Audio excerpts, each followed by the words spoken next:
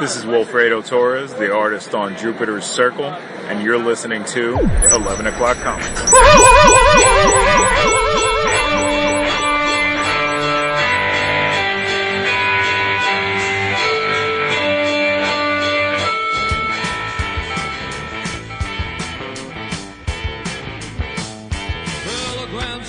He undercut you. I did, just because I wanted to mess your groove up because you're being kicked. You're not. One, I'm always a dick. Two, you can never mess my groove up. I just enjoy talking to you so much. Anything you say to me, even if it's derogatory, it makes my day. I never have anything derogatory to say about you. On the air. This is Sod. The Jason. Yeah, right. I praise you up. I give you big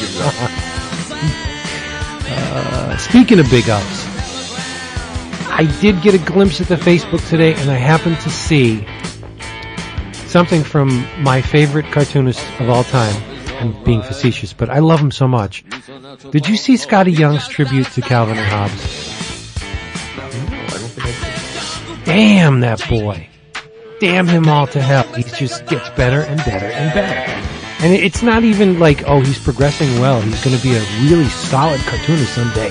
He started out really solid. Now he's just like godlike. Look at that Calvin and Hobbes thing when you get a chance. Will do. It's unbelievable. You know, speaking of Scotty, I saw on the Twitter today that Aesop Rock shouted him out about I Hate Fairyland, and that's pretty mind-blowing because Aesop Rock is one of Scotty's favorite rappers of all time. Thank you for clarifying that, because I was just about to ask So you. I saw that, and I was like, dude, that's crazy. Aesop shouted you out, and then, of course, this is like Scotty's the king of the humble brag. He's like, yeah, he's like, we've become boys recently. It's pretty cool. I'm like, oh, mind blown, dog. I'm like, you're the man. My bad. But it is pretty freaking cool, because Aesop Rock is legit. Who does he sing for? Sings for himself. Aesop's Fables? You have something going on? He was part of the Fables, and then he split off on his own. Like after McCartney left Wings, you know? Back to the egg era. He did cat in the fiddle. You're crazy, dude. We got some weird music going on. I opened up our Skype by singing Precious and Few. Yep. You did. And if I can't find my way back home. Throw your panties on the stage. It's 11 o'clock. Interrupted by Mr. Jason Wu.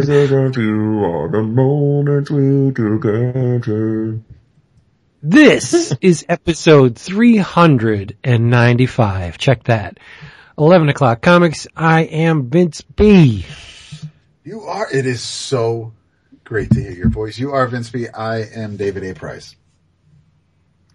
You are indeed, because I'm a problem solver. I'm Will Schultz.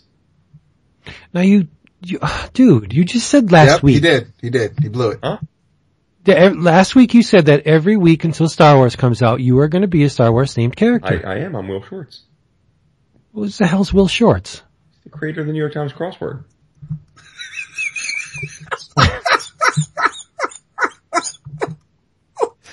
Wrap your mind around that. Yeah, also wrote Star Wars in his free time.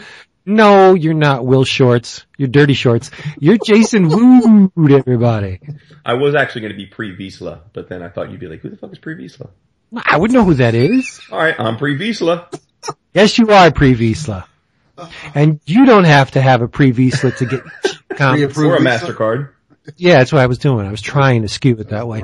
All you gotta do is shimmy on over to Discount Comic Book Service, DCBService.com. For the hearing impaired, that's DCBService.com, where you can reap the rewards of massive, gargantuan discounts on your favorite funny books and collectibles. The specials for this month are particularly mouthwatering. First up, we have the Nicopole Trilogy, Volume 1 by Enki Bilal from Titan Books. This sucker is going for $34.99. Reprints all of the Bilal Nicopole Trilogy in one book. You can take it home for 45% off the cover price. That's only $19.24. From Image, Ted McKeever going back to the Golden Age sized well with yet another crazy slice of what it really seems to be inside Ted McKeever's head. It's probably a very scary place. This one's called Pencilhead, subtitled Oddball Artists, Twisted Writers, Demented Editors, Office Politics, Hamburgers, and a Dead Stripper. Is there any other kind? A mostly true 5-issue series about the whacked out world of comic books, $3.99 cover price, in line with what they've been charging for the Golden Age format. You can get the first issue for $1.99. That's half off. Certainly not least, but it's last anyway. It's from Fantagraphics, from Joshua W. Cotter, he of Skyscrapers of the Midwest and The Crazy Driven by Lemons. You've seen him at Ad House. Now he's doing something at Fantagraphics. This is called Nod Away. The premise is awesome. I read it last week. Go listen to that one if you want to hear it again. But it's $24.99 cover price. Your price, 35% off, $16.24. And as we always say, 35% off at Fantagraphics is a really good deal because they don't discount them that much, usually. But it's worth it. Even cover price is worth it because Fantagraphics does some of the best comics out there. Do not hesitate. Get your butt over there to dcbservice.com. They don't mind late orders. They don't mind order editions, and you get everything shipped right to your home. You don't have to lift your butt off the couch. Do it. Wow. Do it. Yeah. That was nice. How you been? Always. It was, but I like how Jason starts off by, he's like, I wanted to undercut Vince because Vince is being a dick, but yet I'm the one who does the woo-woo. It's true. See how that works? Yes. So but, he hurt me to hurt you.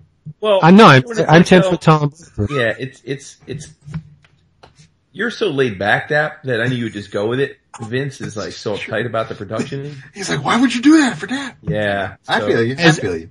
Yes, I'm really uptight about the production as evidenced by the 394 flawless episodes before this one. Thanks for including mine in there. I appreciate that. Just to get back on your good side, Dap. All right, -3. Do you know what, do you know what I started cranking today at work? You did not already. Seriously? Oh, yes. I haven't made my playlist yet. I cannot wait to start. Holiday songs, dog.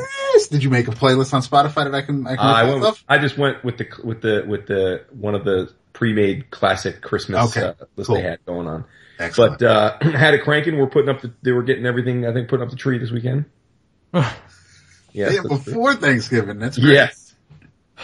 Yes, sir. I need at least 7-8 weeks of it up. I have a pretty standard. It's Vince's most favorite time of year. It is.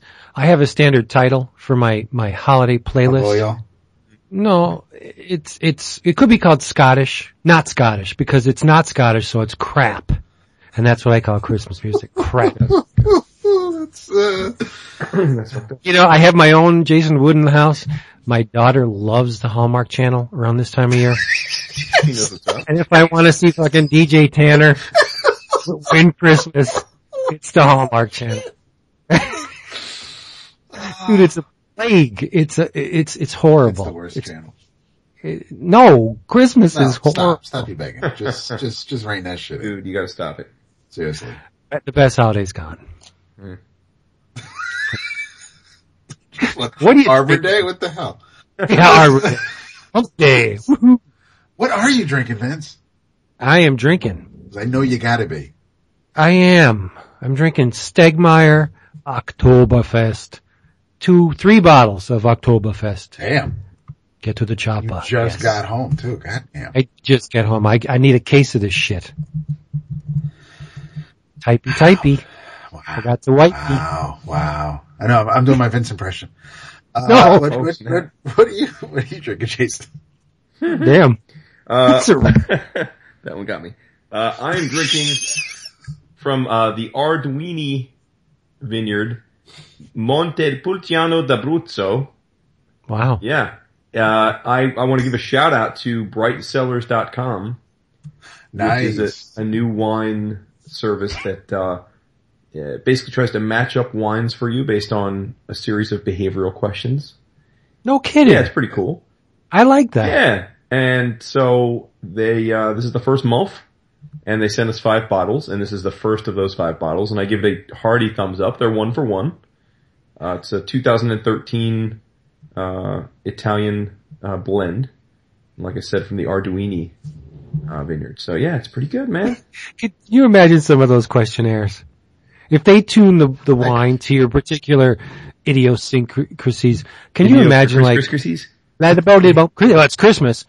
Fill out this form. Okay, what do you do when you get home? I like to jack off. I jack off to people in bunny costumes. Well, but see, the thing is, we send this guy. I was going to ask Jason because when you got to the chocolate question, I'm a fan of the milk. Renee loves dark chocolate. So how did you cater the answers for both you and the missus so that you both? Let me be very clear. They're sending me one.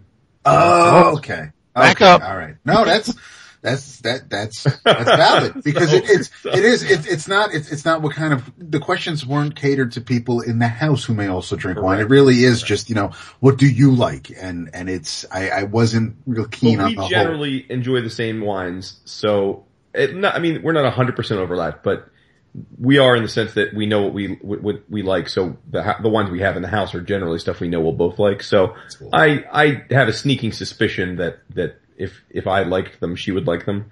And I might say, since she's not listening to the show, that I'm a little bit pickier with my wine, a little more refined palate. Right. So I think I'm a harder act to please. And so if it's pleasing me, she's probably good with it. You don't drink that dry stuff, do you? I like very dry wines, yes. Oh no, son. Renee likes I don't want wine that tastes like grape juice. Yeah, no, I'm not. Yeah, that's the same thing. And there's no such thing as white wine in my book. It doesn't exist. White wine and shrimp. Cajun shrimp Creole, popcorn shrimp gumbo. Dad, what are you drinking? From the from the same vineyard as last week, but another Lord limited release. This is for you. This is a Gnarly Head. Yes. Authentic black, like my women. It is a rich, dark, women. bold red wine from Lodi, California. Stuck in Lodi. 2013. This is pretty damn. I'd take this to the head. I wouldn't even need a glass. This is just good shit. You said women. That's plural. You're gonna get your ass kicked. Not at the same time, dude. Not since 2005. How about that? Actually, no. Well, that's when we got married. Not since 2001-ish. Mind blown. Was one with the same. I mean, before then, yes, there may have been other women of color, but yeah. So, who has thank yous? Not I. No? Thank yous. No. I should have a thank you every episode. People get on the ball. I don't think I have. I don't know that I have thank yous. I have a couple shout outs, but I can do those after your thank yous. You sure? Because my thank you may segue into something. I don't know. All right. I may or may not. Okay, yes. Fine. That's fine. Well, I still want to hear Jason's shout outs. Okay. Well, so, they're all Kickstarter related. Sweet. What's this? Oh, yes. Nice.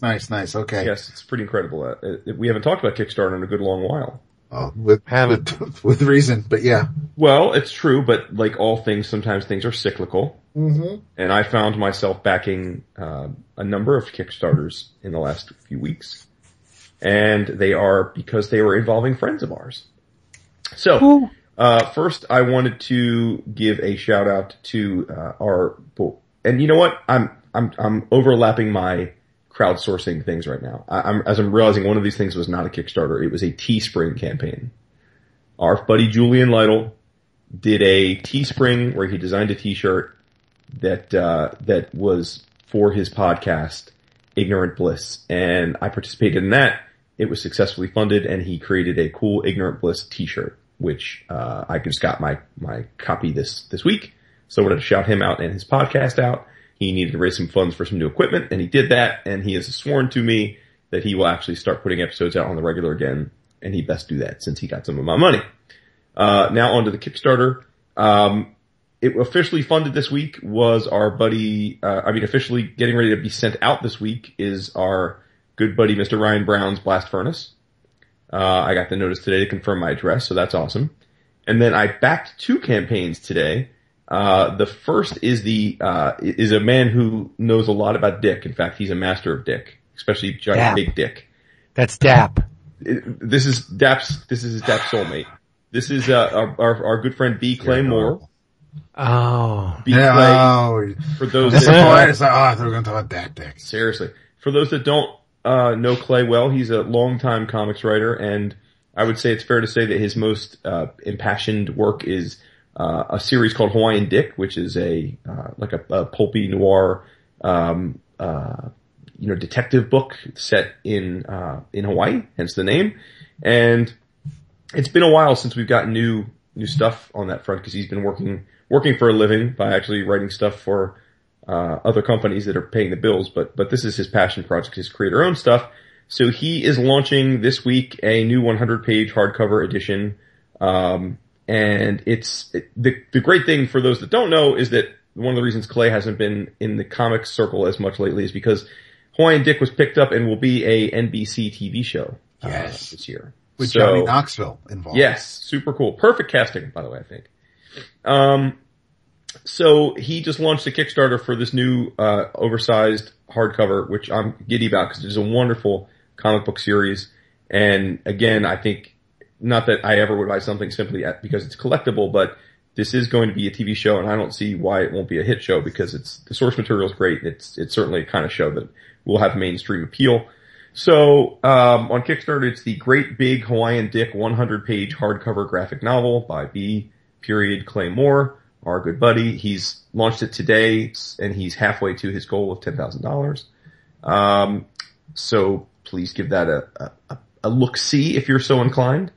And then last but certainly not least, there's a project that's essentially being run by Paolo at Cadence, via his Cadence Select brand, but of work, and ergo the creative mind behind it and the main beneficiary is our friend Tom Fowler.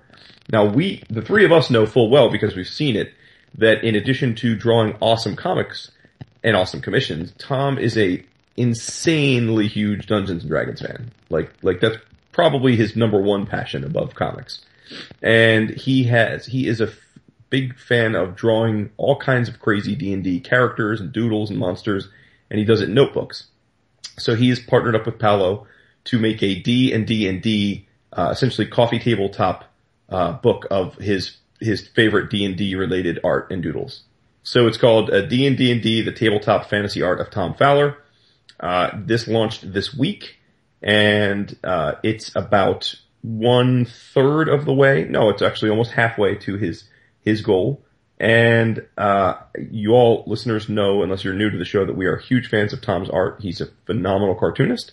And I am not a D&D fan by any stretch, but I have seen these works and will happily support this. Especially, it's a very reasonably priced hardcover book. It's $15. So we saw the actual notebooks. Yeah, we've seen the notebooks, exactly. So This is, again, if you're a D&D fan, absolute no-brainer. If you're a Tom Fowler art fan, absolute no-brainer. And rumor has it that one of my art collecting good buddies, and someone whose collection makes me genuinely jealous, Mr. Don Mock, someone that David and I have met at Heroes Con last years, is, if I'm not mistaken, he did the art design and production on the book. So it's a trio of people that I love dearly, all involved in this project. So let's give that a whirl too. I think I'm on that. It's definitely up your alley. I mean, again, I'm not a D&D guy, but I'll support Tom in just about anything. Yeah. No, I love Tom's work. Yeah. So that's my shout outs. I too filled out the survey for Blast Furnace, and I also had to fill out this week the survey for the Meeson knife, which I cannot wait to get my hands on early next year. I am a mark for some kick-ass kitchen cutlery, and me too. I need a nice, good, solid knife, and we have our nice butcher's block from Zwilling or Hinkle's, however you want to, whichever name you want to give the company, but just an awesome feeling looking knife that once this went live, I had to get on that. So yeah, so I there are times where, and like you said, Jason, we have not talked about Kickstarter in a while, either just there hasn't been anything floating our boat, or we've just been burned on a few things here or there, but it's kind of like when it rains it pours, and there were a bunch of things out recently that are either about to wrap up, have recently wrapped up, or have just started, and that, you know, Billy Z's project was funded. I mean, there are just so many. It seems to, you know, within the next few months we'll be talking about some of the things we've received from Kickstarter. So that's cool. I wasn't being facetious about the knife either. I don't think I didn't get that impression. Nothing kills me worse than going to slice a tomato. Oh, forget about it. And smashing it with the knife. No. It drives me absolutely bonkers. And I'm not about to get into the whole Ginzu thing and you know, I'd even cut a can. But yeah, when you are... Just cut the tomato. That's all I want the knife to do. I need to be able to just chop garlic or onions or something, but I need, I don't want to fight with it. I don't need to worry about, it's gotta feel right in my hand, have a good balance. And you have one job, Mr. Knife, one job. That's it. Cut that damn tomato. Yeah, and knives, certain knives serve a purpose. You got your bread knife, you got your carving knife, I don't want one knife to do everything, but yes, it should absolutely do the job at hand when you reach for it. If I need that knife to cut a tomato, if I need that knife to cut a bagel, I just fucking do it.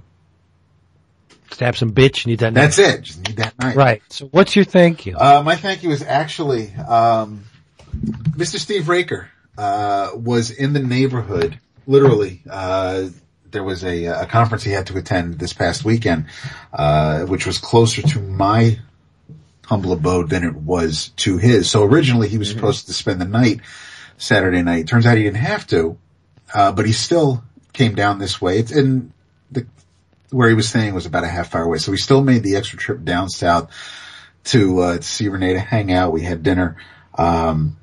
We watched the first 2 episodes of Ash vs. Evil Dead. And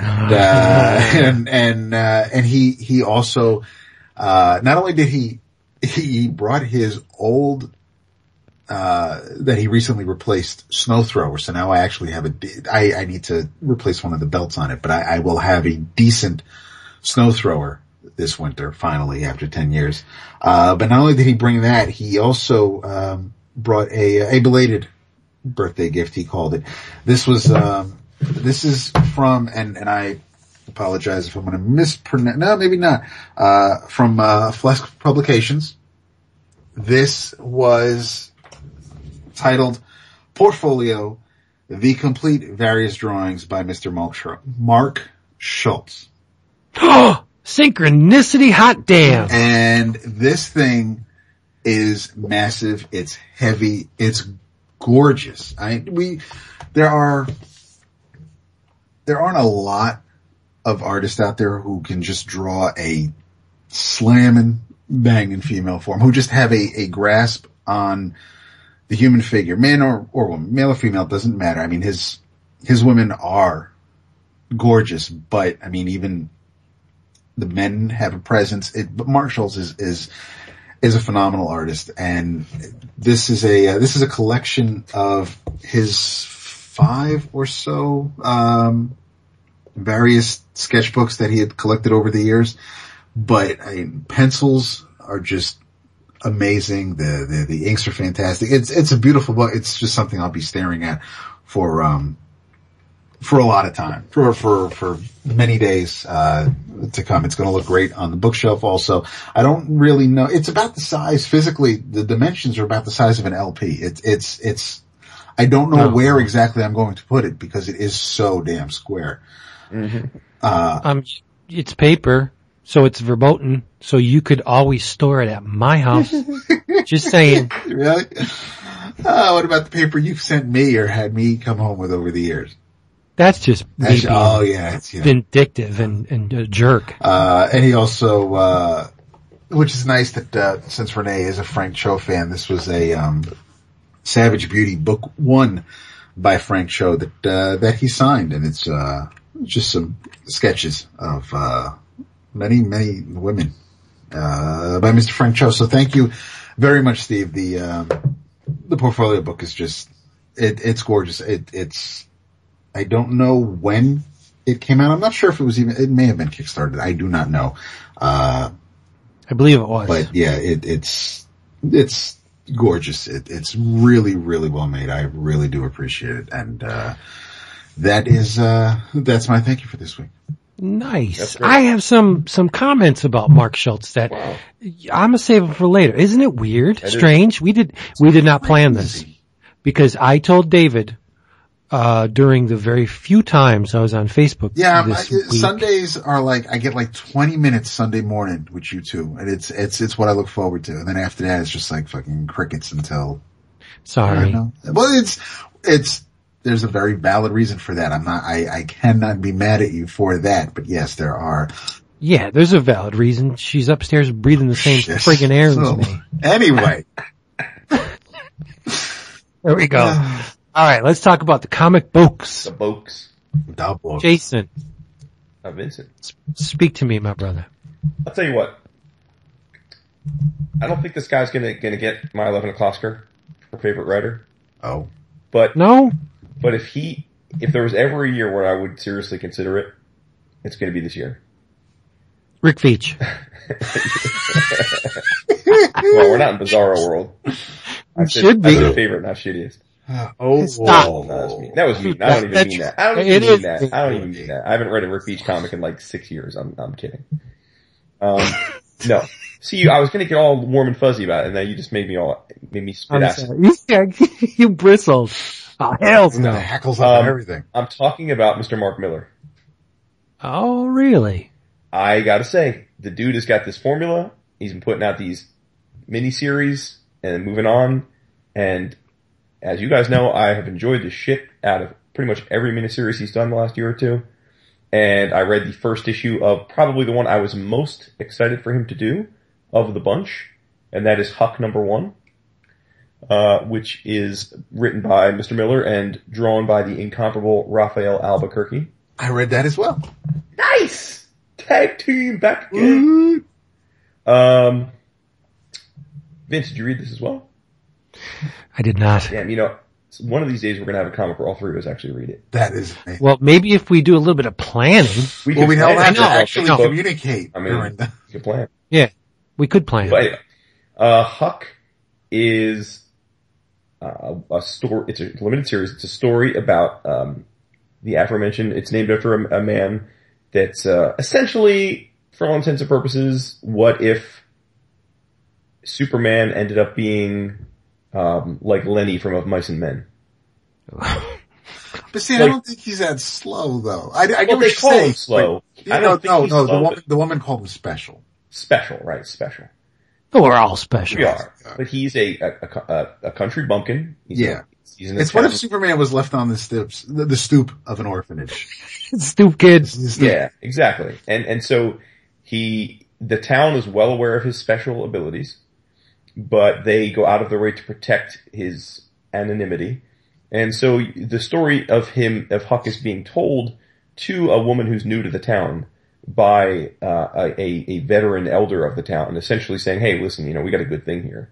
So now that you're new to the town, you got to make sure that you don't make the jig can't be up. You got to have this dude's back." And interstitially, you're seeing Huck do all these amazing deeds, from rescuing someone from drowning to to just all the things that would be typical of Superman to have done in his Smallville days. And, whether Huck is special in that way or not I guess remains to be seen, but he's certainly a simple man, and he has a rule where he does a good deed every single day.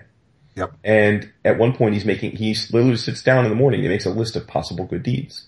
And it's not all super heroic stuff. It could be like one of the good deeds was he was thinking about giving the $58 he had saved, putting it in a random book in the library for someone to find. Like, it's just, he does just, some good deeds are just good deeds for the sake of it. Some are using his powers or whatever. And then something happens, which I'm going to assume, and David can tell me if you agree or disagree, that this is the first time this has happened, that causes him to take his abilities outside of the town.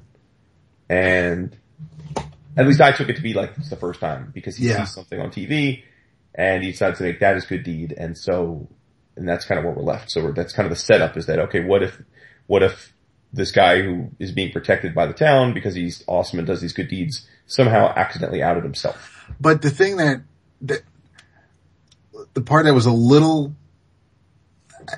I guess, happened kind of quickly was that even the people he saved when he went out of town to go save, they kept the secret. I'm guessing the woman who was hearing the story that happened at the first half of the book, she went and spilled her guts. I'm thinking it was the same woman. Okay. And I'm not 100% certain because when they asked the people, who had, so you were able to escape and the woman, one of the hostages was like, yeah, we promised we wouldn't say. But then someone's watching TV and they're like, oh, this is definitely him. Oh, we need to let people know about this. We can't. And I'm like, why would you, that seemed to have been shoehorned in there so we can move the story along and get Huck outed. And I was moving at a pretty good clip. I was vibing to it really kind of up until that point. Just out of the blue, we're cut to someone watching it on their couch on TV saying, oh, this is who this has to be Huck. I know this is Huck. And then reporters are on his doorstep and that just kind of happened kind of quick for me. The art is gorgeous. Rafael can do no wrong, but I mean, the book looks amazing. And, Millar kind of has to be Millar by inserting something that's pretty fucking topical, but is very real world. And I'm a little, something like this, I wouldn't have minded there being an analog to the terrorists in this particular case. I don't know if I needed it to be that grounded, that real world where we're shown, Boko Haram. And I'm like, but still, I mean, that's, it was to serve a purpose and to get it out there. And I did not dislike the issue. There was that one little speed bump or hiccup or fast forward. I don't know what I'd call it, but aside from that page, I was really, really enjoying it just to see where Millar was going to take that kind of Superman-y idea and run with it. Mm-hmm. Well, and we'll find out, right? I mean, we don't know what comes next. Right. But, well, first of all, I'm pleasantly surprised you even read it because you're a hard sell with the Millar. I am. Yeah, you are. Thank Albuquerque for this. Exactly. I will say too, that this is, Albuquerque has continued to evolve his style over the years. As you guys know, I own a bunch of pages of American Vampire, which Rafael's still drawing, but he has definitely changed his style. Like the last arc looks much different than the original stuff. And again, it's not a qualitative change that's bad, but it's definitely something. It's just his style has changed. And for me, just aesthetically, I prefer the first few years of American Vampire, the style he used, to the stuff he's used in the last arc or so. And to me, this Huck is more akin to the style that I fell in love with originally. So this is a very welcome return to the Albuquerque that I think is among the best working artists in the business. So yeah, I mean, so the art alone is enough to keep me going, but unlike you, for some reason, Millar just has been hitting me lately. All these miniseries he's been doing, as much as they're all very different from one another, seem to just be hitting me. And I think one of the things I'm appreciating about them is he seems to really be relishing the idea of telling a short, contained story where, he gets in and he gets out. He gives you 4 or 5 issues of a bunch of characters. There's a story arc and it's done. And we're not coming back. There's no immediate plans to revisit it. It's not a faux ongoing series where they give you 6 months and then he waits. This is it. Here's the story. And then he moves on to another story. And there's just a purity about that doesn't really exist in comics right now which I like. So I did like the Flash. I like Birthright, and I did was it Birthright? The Flash Gordon book. I enjoyed that one. Starlight. Yeah, Starlight. With Parlov on art, and although I have I do have the Jupiter's books to go back to read. I'm not dismissing those just because he wrote that. I think the idea has merit is something that I'd be interested in reading. So I'm not, just because. That's interesting because you know who, introduced our episode this week? Who? Wilfredo Torres. Nice. Very nice. Yeah. I didn't plan that either. There you go. Look at that. But and no, I forget you did not read Chrononauts, correct? I started to read the first issue. No, I need to go back and read those issues too. Mm-hmm. That's only 4 issues though, right? I think that's 4 issues. I don't remember now if it was 4 or 6. But it's Sean Murphy, so it's probably 4. Yeah, that's what I was thinking. So yeah. No, I that's something I do mean to go back to read as well. And MPH I liked a lot. That one I did not read. Okay. I read the first 2. MPH? Yeah, I thought it was good. Mm-hmm. Yeah, like I said, I mean, I know he's a very divisive creator, and Lord knows there's creators that rub me the wrong way and are really tough sells for me, so I'm not going to begrudge anybody that has an issue.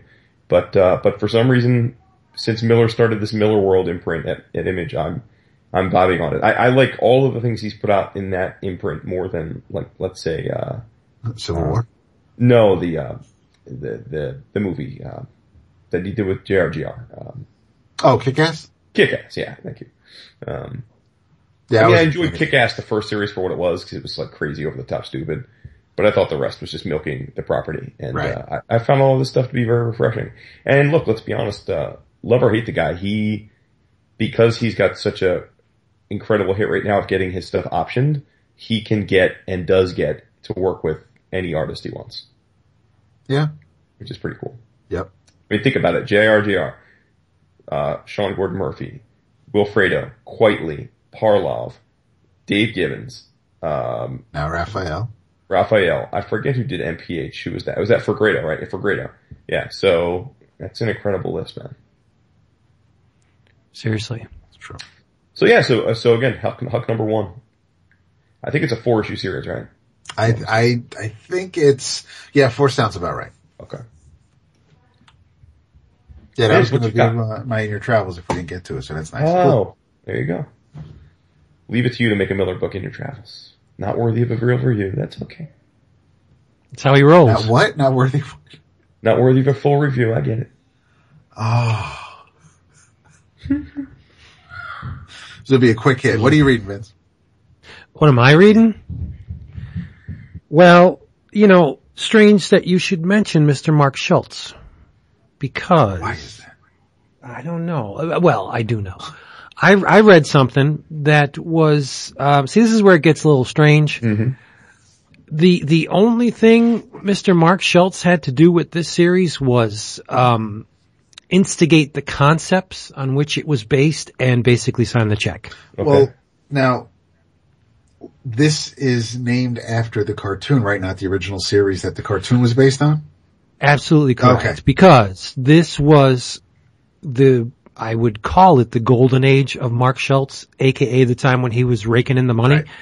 1994. So the Cadillacs and Dinosaurs cartoon was probably at the end of its first and only season, lasted 13 episodes, but I mean, he was making the money. Yes, the cartoon didn't do gangbusters, hence the reason it's only 1 season, but I'm sure the man got paid, and at the time, he was reaping the rewards. Topps Comics, which I think they're maligned, unjustly. I think Topps put out a lot of good books in their short lifespan, and this is one of them. It's called, it gets a little fuzzy too, because what they did was Topps Comics concurrently with Kitchen Sink. Kitchen Sink was still publishing Xenozoic Tales, albeit one every, it seemed like every 2 years one would come out. Kitchen Sink was still doing Xenozoic Tales, but Topps Comics licensed Cadillacs and Dinosaurs. And they put out what was intended to be an ongoing, but there was stretches between arcs. So basically they said, yeah, we planned it like that from the beginning. It's just a chain of miniseries. So what they did was, for every new arc, they would throw a big old number 1 on the cover, but it's actually Xenozoic Tales, or Cadillacs and Dinosaurs number 4, 5, and 6. But it's not. It's a self-contained arc. This one is called The Wild Ones. Do you know who Topps got to write their Cadillacs and Dinosaurs? Yeah, you probably never heard of him. His name's Roy Thomas. Wow. For real, right? This 3-issue miniseries was illustrated by Esteban Maroto, who is amazing. I think I've said it more than once before.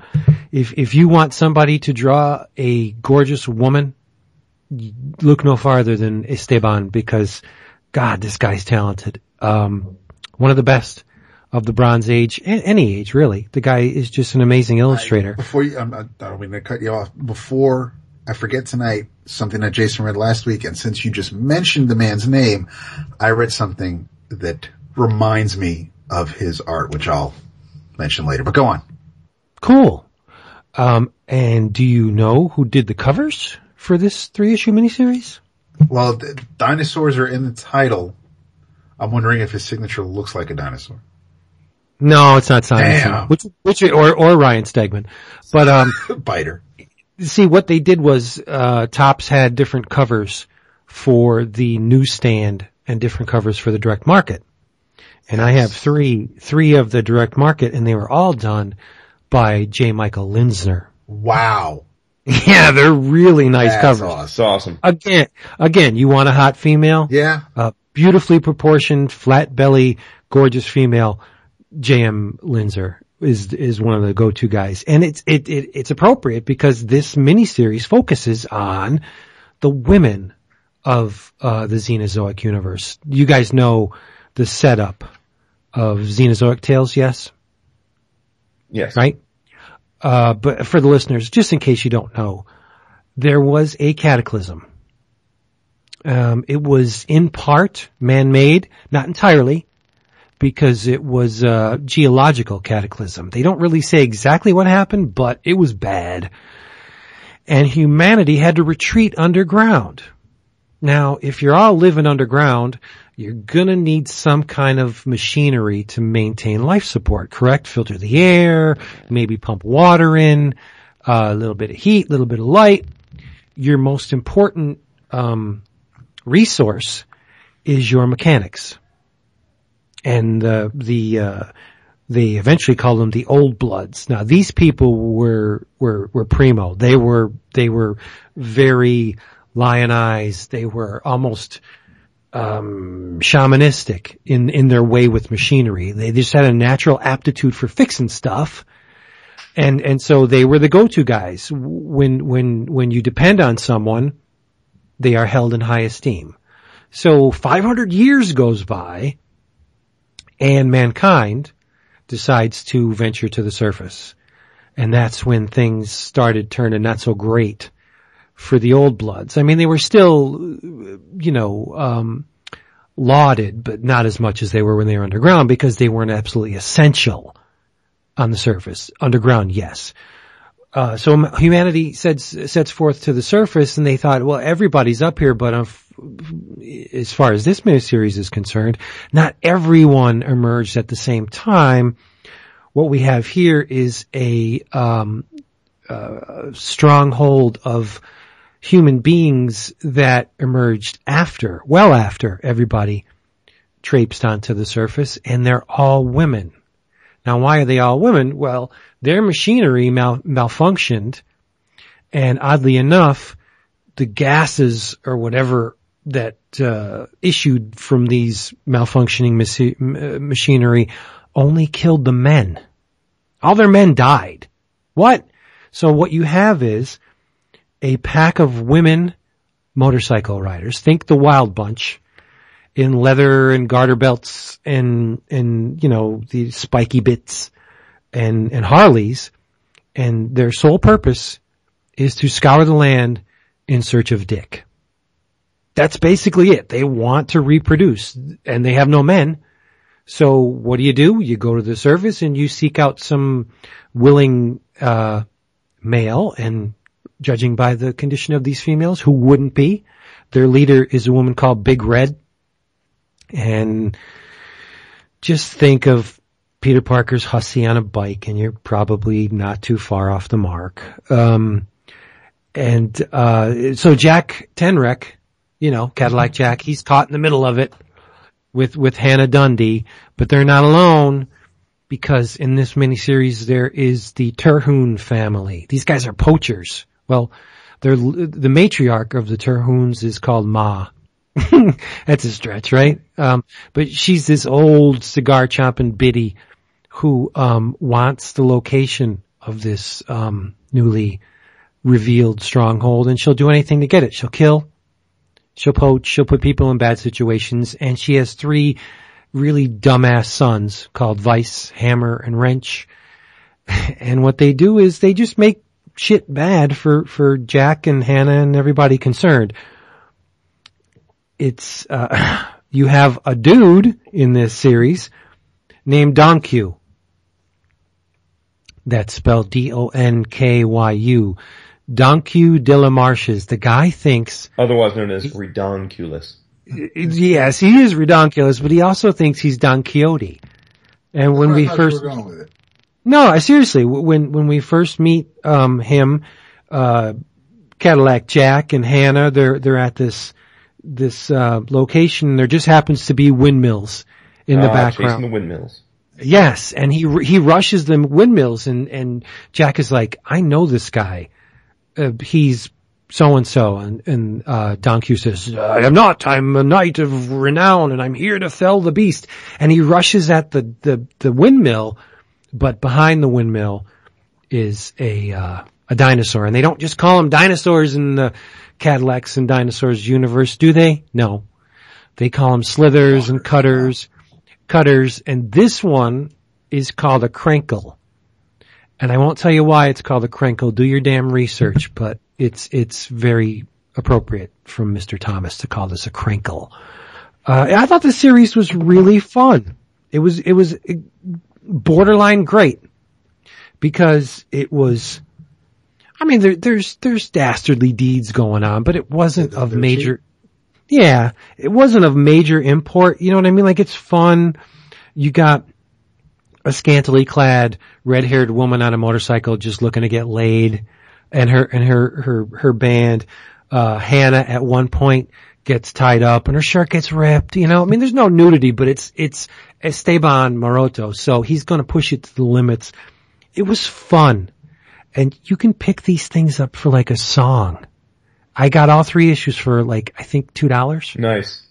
No, really, there's a lot of gold buried in those old cheapy bins. I'll tell you, the series is also backed up by little 4 and 8 page stories. Mm-hmm. There is one in the second issue that was illustrated by Rocco. That's the only name. Written by Roy Thomas, illustrated by Rocco, and you really need to see this. It's only 6 pages. It's called The King of the Beasts. When it begins, you have a T-Rex fighting a woolly mammoth. Mm-hmm. And the illustration is amazing. Mm-hmm. It's a cross between, picture a tight Richard Corbin. Who else does it look like?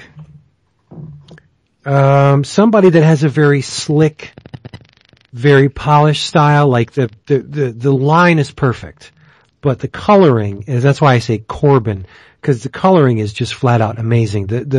It opens with a single page, but then it segs into a double page spread, and you have a purple mountain behind a bluish, grayish, brown woolly mammoth and a stark green T-Rex, but it's underlit and the highlights are orange, and it's amazing. You need to see this. The title of the story is in bright red It's great, but it's all about like the King of the Beasts. So you think, okay, T-Rex versus woolly mammoth. I guess the victor of this skirmish is going to be the King of the Beasts. It's not. It's something entirely unforeseen. And when you think about it, it is appropriate because, well, let's just say there's something that happens to us when we die and, they are truly the King of the Beasts because they went out. Big, small, you're all gonna succumb to this predator. It's cool. It's cool beans. And in this series, I read a lot more than this series, but I don't want to go overload on Cadillacs and Dinosaurs. Needless to say, if you have a couple bucks, you're looking for something different, even though it wasn't drawn by Marc Schultz, they are his concepts, and they are, like Claude St. Aubin illustrated the first three, I believe, Esteban, the second three. It's just good and Roy Thomas all around. It's good stuff. Really good stuff. But what I wanted to say about Marc Schultz, when you look at Xenozoic Tales, holy cow, is it beautiful, right? There's no denying that. And it's very much in the style of the EC Masters. That alone would have guaranteed Marc Schultz a position in comics history as being a fantastic illustrator, one that could hold his own against the greats from EC Comics. Like, let's be honest, Marc Schultz is a great illustrator. You take the best of EC, the guys that are in that zone, Wally Wood, and I'll say it, Jack Davis, and the ilk. Marc Schultz does not pale by comparison. He is as accomplished as, at least visually, as those craftsmen. But that being said, I think Xenozoic Tales has staying power not only because it's a beautifully illustrated book, and it would have been great if it was just that. But the backstory, the world building, the crafting of the premise of Xenozoic Tales, I think that's what really makes it shine. Or it just would have been a really pretty book. But there's so much meat to chew on with Xenozoic. Like, he gives these people a reason for being who they are. He gives the dinosaurs a reason for being there. Like, yes, it's kind of contrived. I don't really think it was explained why all these long dead species just happened to come back into existence just because humanity went underground for 500 years. But it's the stuff of like classic what if science fiction. You don't really need to know, right? But it's the old bloods that really make it for me. Cause that is exactly who would be valued in those situations, right? Your lawmakers and your politicians are revealed for what they are. Mm-hmm. Bullshit. They're not preserving humanity or extending their lifespan or, keeping them safe. What you got is a mechanic who maybe, twists a few nuts here and there like David does and, maintains this machine. And because he's good with his hands, everybody lives. That's a skill, right? That's something on which you can, pride yourself. That's what I love about Xenozoic Tales. There's a rich tapestry, right, of storytelling here that actually means something, and it values people who actually do something of a service to humanity, not, other people who pretend they do. So yes, my political views are shining through, but fact remains, it's just a great series. It is a great series, and I will tell you that there is an artist edition of said work that I recently acquired, and it is breathtaking. Dick. I have the, I believe Flesk also put out the paperback version of Xenozoic Tales, maybe the complete collection, but yeah, that's on the nightstand and has been on the nightstand for a long time by the time I finally get to it. But yeah, the artist edition, I would love to take a look at that. Paperback writer. I have all the singles. Look at me. Wow. Oh, I'm old. okay. I guess I'm old. That is true. Yeah. I'll tell you, Kitchen Sink did a great job with those. Yeah. They did it up proud and fine. Nice. Yeah. Yep. So I have more stuff later, but I I don't want doubt to hear it. from you. Yeah. Well, Daph jumped onto mine piggyback, so he's got to have something he read on his own that he wants to chat about. Well, there are a couple things. Or do you want to talk about Frank Miller? Well, see, this is interesting because I absolutely just had this highlighted. I was going to mention, Squadron Sinister number 4, which is very much a Dark Knight book. Squadron Sinister number 4, written by Marc Guggenheim, pencils and inks by, Carlos Pacheco and, Mariano Taibo, and colors by Frank Martin. It is the final issue of the Squadron Sinister Secret Wars tie-in miniseries. Titled The Dark Knight Falls, and it is where everything was headed, and it definitely ties into Secret Wars towards the end of the issue. It's about time, right? Yeah, well, because don't forget we had a Thor die in the first, murdered in the first issue. Murder was the case that they gave me. And so, someone has to answer for that. And Nighthawk was pretty slick with just about everything that he did. And he took, he was basically hedging his bets, and he was he took advantage of the fact that, as long as the barons, as long as your lands are taken care of and you don't need to, as long as you're on top of your shit, then you don't need me to interfere. Your Doom's not going to come around and, want to know what's up. He's not looking for fucking status reports like my fucking bosses every week. So you have you have Nighthawk thinking, I'm going to lock this shit down and everything's going to be rosy and right as rain and all will be well in my little world. But I guess maybe he overstepped. So the issue had a fantastic panel, a nice little homage to Frank Miller, where Carlos even said, FM was here because you had Nighthawk basically all bat armored up thanks to Dr. Spectrum's prism. He was taking down Hyperion and he hauled off and beating the crap out of him. And when the fight was over, Star Brands showed up, and then Thor's showed up because Nighthawk's presence was requested and required, and he was to go see Doom, and so he left. And then you had, basically it's the devil, never, you gotta be careful about what you wish for, because things just may have been better off where they were.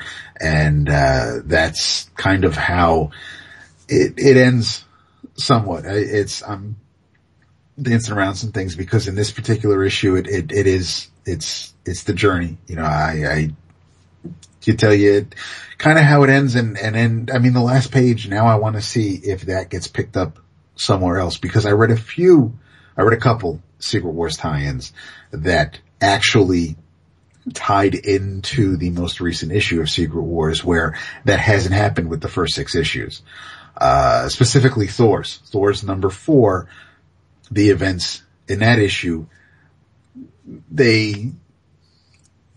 what happens in Secret Wars number 7, I was kind of scratching my head about, because I did not finish the Thor's miniseries, and had I, then that page would have made sense in Secret Wars number 7. And so there were a couple of things, because even in the recap page of Secret Wars 7, they reference it, and I'm like, that didn't happen in issue 6. And so things are kind of seeping out of the main series at this point. But the Squadron Sinister, the battle, I thought I don't know if it was too short, but if you were waiting for that to happen. If everything that Nighthawk was planning,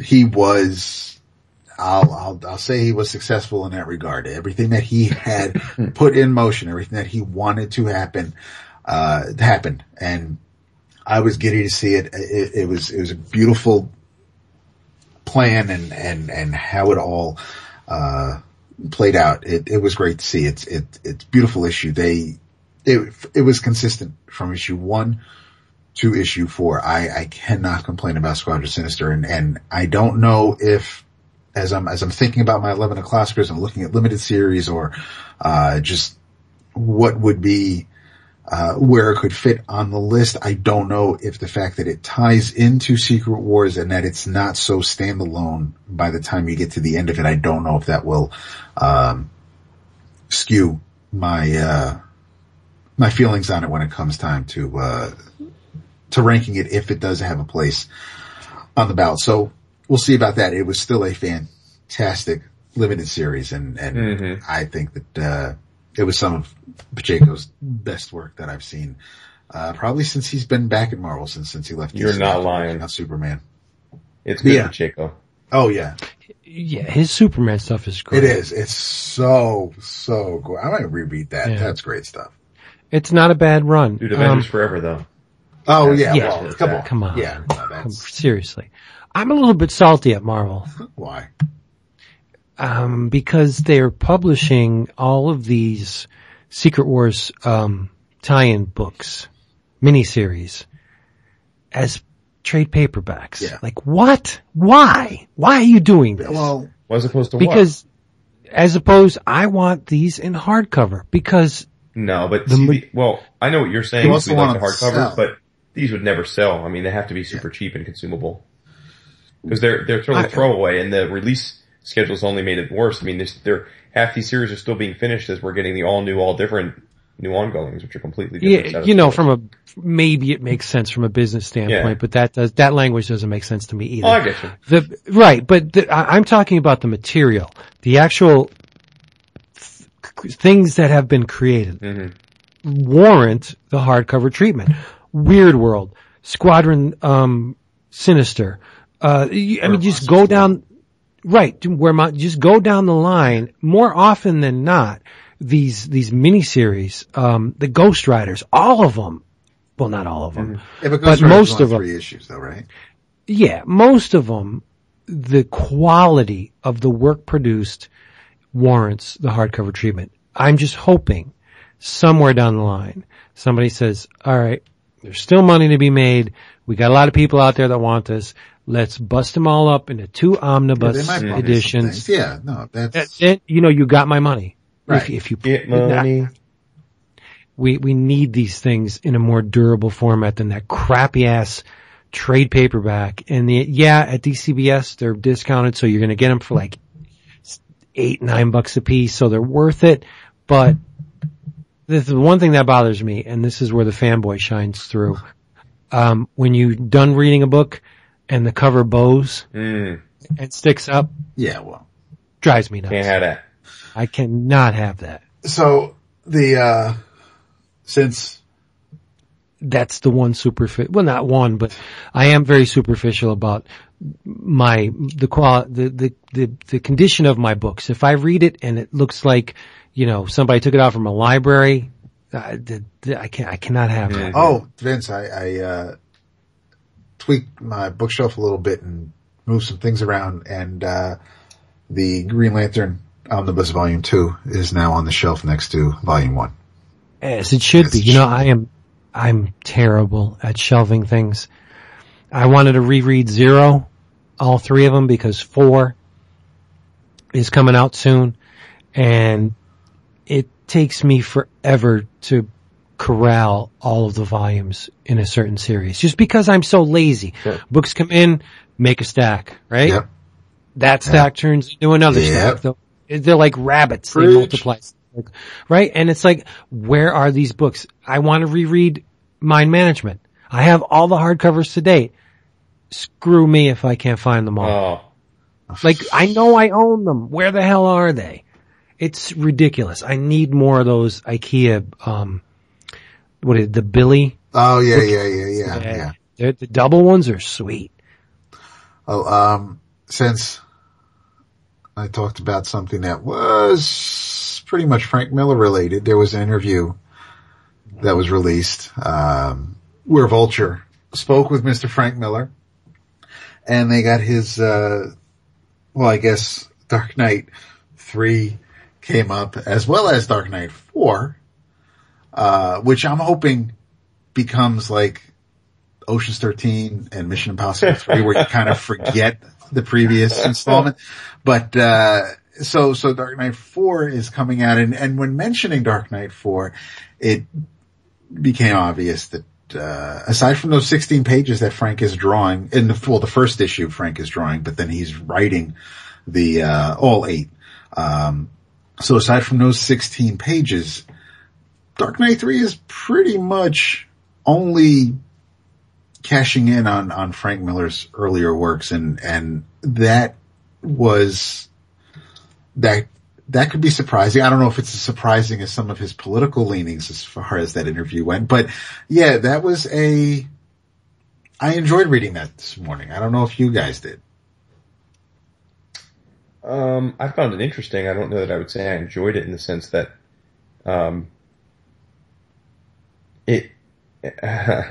it feels like this felt like an Alan Moore interview, only without the saltiness.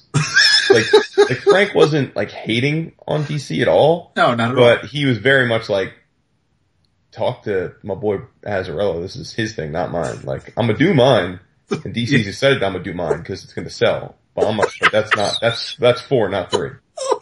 So if you want to talk about 3, that's my man's thing. And again, like, I think that's new news. That's why it's news today. Yes, yes, absolutely. Jim Lee and DiDio and Snyder and Azzarello all have had very different accounts of how this came to be. Yeah. And like, even to your point, David, in the interview, like, I think the funniest part was like, the guy says, hey, do you ever reread The Dark Knight Returns? And then he said, well, I did read Brian's version. I've got mine memorized. And I'm like, oh my God. And then he's like, you really haven't read the original? He's like, no, of course I have. Come on, man. He's like, I'm only pretending to be modest. Everybody reads their own stuff. But so yeah, he's not involved. This is not his thing. And, but I guess the good news, especially for those people like Vince that were super excited for 3, is that the advent of this 3rd volume has created a bug up Frank's butt to do a 4 that he will be doing, and it will be, in his view, the true sequel. So, this makes me far more curious to see Master Race than I was going into this. What was when, because I read the Vulture interview this morning, and then, I think comicbook.com, there were some other interviews that leaked out where he said that he read Brian's stuff, but, Dark Knight 4 may not really build on anything that Brian is doing in Dark Knight 3, like whether or not it'll even reference it, and which, is like the Rocky movies or Highlander 3 or X-Men Days of Future Past, where it's like, no, those X-Men 3 that doesn't exist. There's no X-Men Last Stand. So, it will be interesting to see. The completists, the people who want it all, apparently Miller said he supports Azzarello's story, that his follow-up will be aware of DK3, and that he won't be working on DK4 until he's read DK3 in full. So we may finish it before he finishes reading it. But yeah, it definitely is not the way it was worded or reported or phrased or whatever they were saying back in July at San Diego. It was everything that I read, the impressions I was under were that, Frank and Azzarello are co-writing the main story, and Frank is writing the 16-pager, and that, Kubert and Jansen were doing the art. So this was a little bit of a surprise. And Vince is unsurprisingly quiet. It's because Vince doesn't care. You don't care. Mr. Millar could mushroom stamp the inside front cover and I would still buy it. Well, sure, but yeah. Isn't it fair to say that you, and you're not alone here, were ebullient at the idea that we were getting Frank to do another book? Sure. That's fine. I mean, if he does 16 pages in one issue and then I have to wait a little while to get more from him, that's fine too. I think that the Dark Knight should be an anthology. Keep it in that universe. Let other people work on it. Great. Well, whatever. Isn't that the main Batman book? I don't know. Is it? Well, not now. It's Snyder and. I thought another part of the interesting part of the interview, though, which is he said, "In your mind, what's the biggest misunderstanding people have about the Dark Knight Returns?" And Frank said that's actually a question that he's been begging for someone to ask. And this is interesting, I think, because again, there's few comic books that have been as dissected critically as DKR, ourselves included. And he says as follows. What I feel was misinterpreted most was that people thought I'd cast Batman as an anti-hero, when in fact I'd intended him as the purest of heroes. The idea was that he was, like Robin Hood, a character introduced in a time when the established order was wrong and had to be overturned. So he is politically a radical and a revolutionary out to overthrow a corrupt police state. It's a very patriotic and loyal to the law kind of story, but the established authorities were doing the wrong thing, so it took an outlaw to bring justice. Yeah, I always saw that his version of Batman as like a freedom fighter. Isn't it interesting, though, that Millar thinks that that's a huge misunderstanding, that people don't see it that way? Like, I find that interesting, that people see it that way. And, you know what I mean? Like, I didn't think people saw it the way he's describing it. Yeah, I didn't either. Really? The state is totally corrupt. No. No, the way that... David and I are agreeing with you. Yes. What I'm saying is I'm surprised that Millar thinks that, that the biggest misunderstanding is people see it the other way. Oh, does anything Millar thinks really surprise people? True. I mean, look at his he's got some pretty, unpolitically correct viewpoints. And I don't begrudge him that. I mean, I'm not saying he's right or wrong, but, God bless him for the balls to come out and say it, because a lot of people would not in these times, especially, where, being even a little bit, against popular opinion is a cause for scorn. I mean, people have ended careers over, just dropping a little, opinion on something they thought was insignificant. It turned out to be like this big thing. And it's just like, Frank's got the balls to get up there. I mean, look at Holy Terror. That's not something that, you want to go on top of the rooftop and scream it out. But Frank did. And he does. And he doesn't give a shit. That's what I love about Frank. Frank does not care what you think or what I think or what anybody thinks. Well, it's true, because they asked him about the big giant Superman cock in the Superman drawing that he did. And he goes, part of my job is drawing figures. Look at Michelangelo. Look at anything. If I pretended something wasn't there, I really wouldn't be doing a very good job. I'd hate to think that all my heroes had been castrated. He's just like, I drew a big dick. Well, don't you think Superman should have a really big ding dong? I really hadn't given it much thought, to be honest with you, but. Well. But yes, he probably should. Yeah. Since he's the perfect man. And then you know what happens when that ding dong gets something done to it. It's like the Pro. You're in danger of getting your head blown off. No doubt. Yeah. No doubt.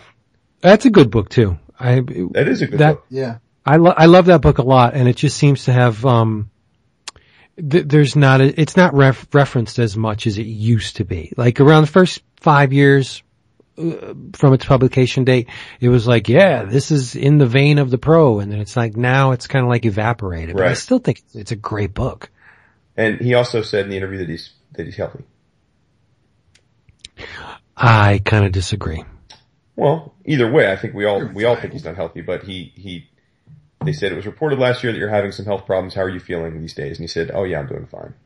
Again, good. Not exactly he's not saying I'm 100% healthy, but he's saying he's feeling fine. So that's good. Yeah. No, he's one of, well, this is no news. He's one of those guys that, just put his name anywhere near a project and I will at least seek it out. But, it's a great stretch for me not only to buy a Batman book, but to buy the entire series. And, I'm doing that with DK3. Just because. I'm sure Azzarello and company are not going to let us down. It's going to be at least engaging on a level, as to which Azzarello has engaged us in the past. It's going to be, I don't want to say it's going to be good because that's a little bit presumptuous. I'm right? guaranteed at least 16 pages that I will be reading for the 8 issues. Huh? You're going to read Millar's? That is why, that's why I'm buying it. Right, well, there's nothing shabby about Jansen. There isn't. And I mean, Jansen's been over JR for a long time now. I'm used to Jansen. I know what I'm getting with Klaus. I haven't read anything new by Millar in a long time. And yes, Frank is the reason why I would be checking out a Dark Knight book. Had I known before today the actual layout of the book, I don't know if I would have pre-ordered it. I probably, because if you get the hardcover, you're getting the 16 pages in the standard size with the rest of the book, whereas the standard version has the mini comic format or whatever you want to call it. So I really hate to see Frank's work shrunk down like that. It is one of those things where had they been more clear when it was announced and solicited, even not just, I mean, the book comes out in a week and we're finding out today that it's Brian's writing the main story. And had I known that, it's something I may have waited on for the collection and read it then, and so be it. But, I'm pretty much all in now. I want the slipcase when it's done. It's going to go. I have all of the Dark Knights in single issues. I don't know why I would stop now. And it is what it is, but it's interesting that, Frank gives an interview before the first issue drops and Jason and I are excited about Dark Knight 4. And we haven't even read the first issue of Dark Knight 3. It's a little bit of dirty carpool. I have to agree. Mm-hmm. And there's not much logic to this, but since it's one of the few DC books I pre-order, it's not in my best interest to get ticked off at their shenanigans. But, if I was all in with DC, maybe it would bother me. I don't know. It's like I said, it doesn't make a whole lot of sense. And it usually doesn't when it concerns Frank Millar. My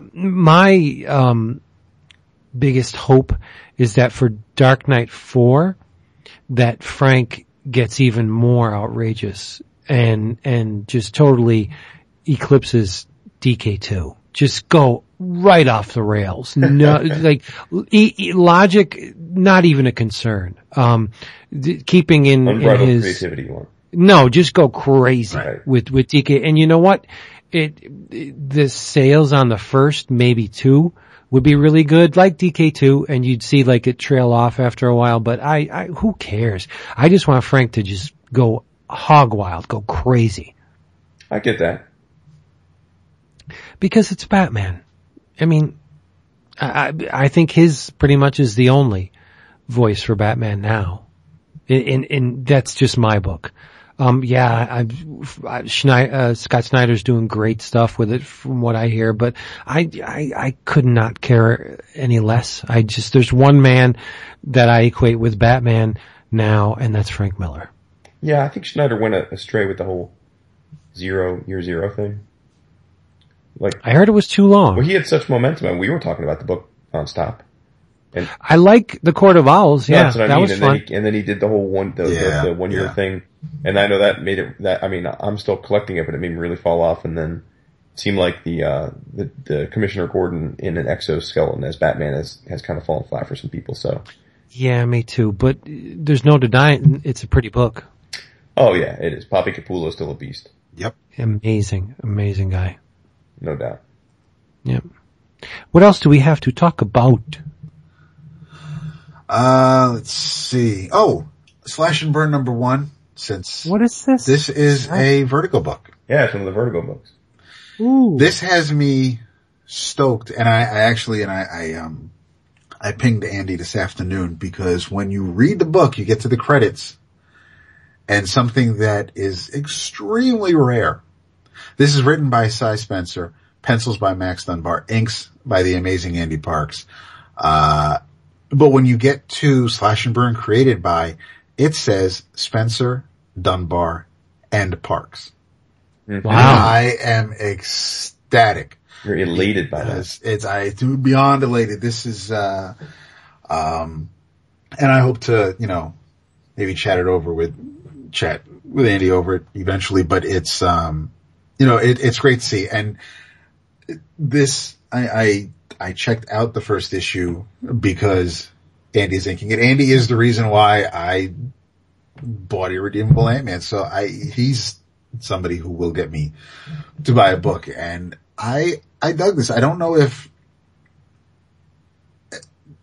like something that happened on The Walking Dead. I thought it was pretty apparent, but apparently, and it's about a character but I'm not trying to, but they're just, I don't know if I read it in a solicit or if it was just something that was, that wasn't all that subtle as I'm reading the issue, but the main character makes a reveal at the end of the issue, that I thought was already known kind of going in. And that just could be because of the way the story is told from the point of view of the main character. She's narrating it and she, and I guess because of the way she was speaking and the story she was telling, she's a firefighter and, she is an investigator. So she was looking for, she's an orphan. She has not had the kid she was hanging out with at the orphanage. Things seem to be okay in her life. I guess the mayor kind of set her up with a trust fund and, she's still friendly with the mayor. Sure. I don't know if she's,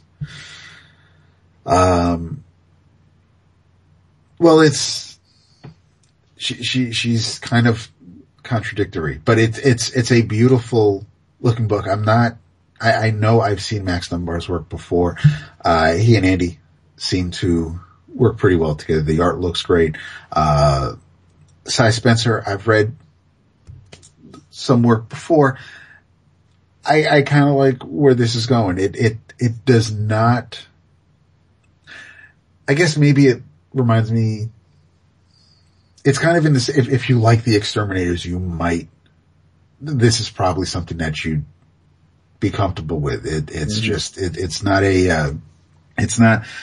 some strange fantasy world. It's a Vertigo book, but not, it's not Sandman. It's not Swamp Thing. It's more of a real life type thing. And it's just it's something I would recommend. I'm looking forward to Tom's book, but this was also on my radar when Jason and I were doing the San Diego Vertigo News recap, but it's also nothing like Art Ops, which is something else I read. So I mean, there are certain books I think about when I think about Vertigo, there are just certain books, cause I knowing it's in DC imprint, I just kind of have a sense about the kind of books Vertigo publishes, like Shade the Changing Man. There are just some things that I think about with Vertigo. Exterminators really wasn't one of them. Slash and Burn doesn't really feel like a Vertigo book, but that could be with, Rich's influence on the line now. Maybe that will just, don't expect it. Just think of it as like, DC Image. But it was I was very happy. I didn't have low expectations. I didn't have high expectations. I was just looking forward to it. And I was, I really dug it. I thought that, it was a strong first issue as far as, introducing you to the characters. And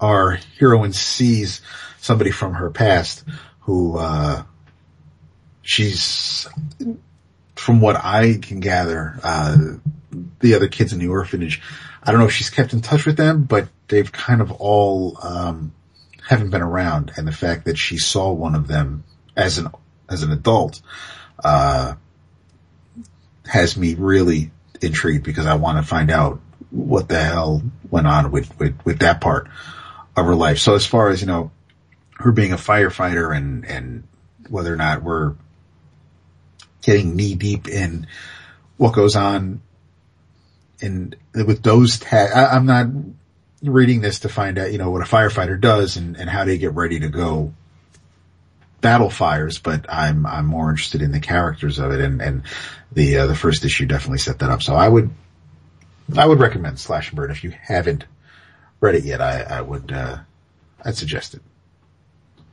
I'll tell you what, it's sitting on my pile, I haven't read it yet, but like I was saying last week, Vertigo, this Vertigo relaunch has been strong out of the gates.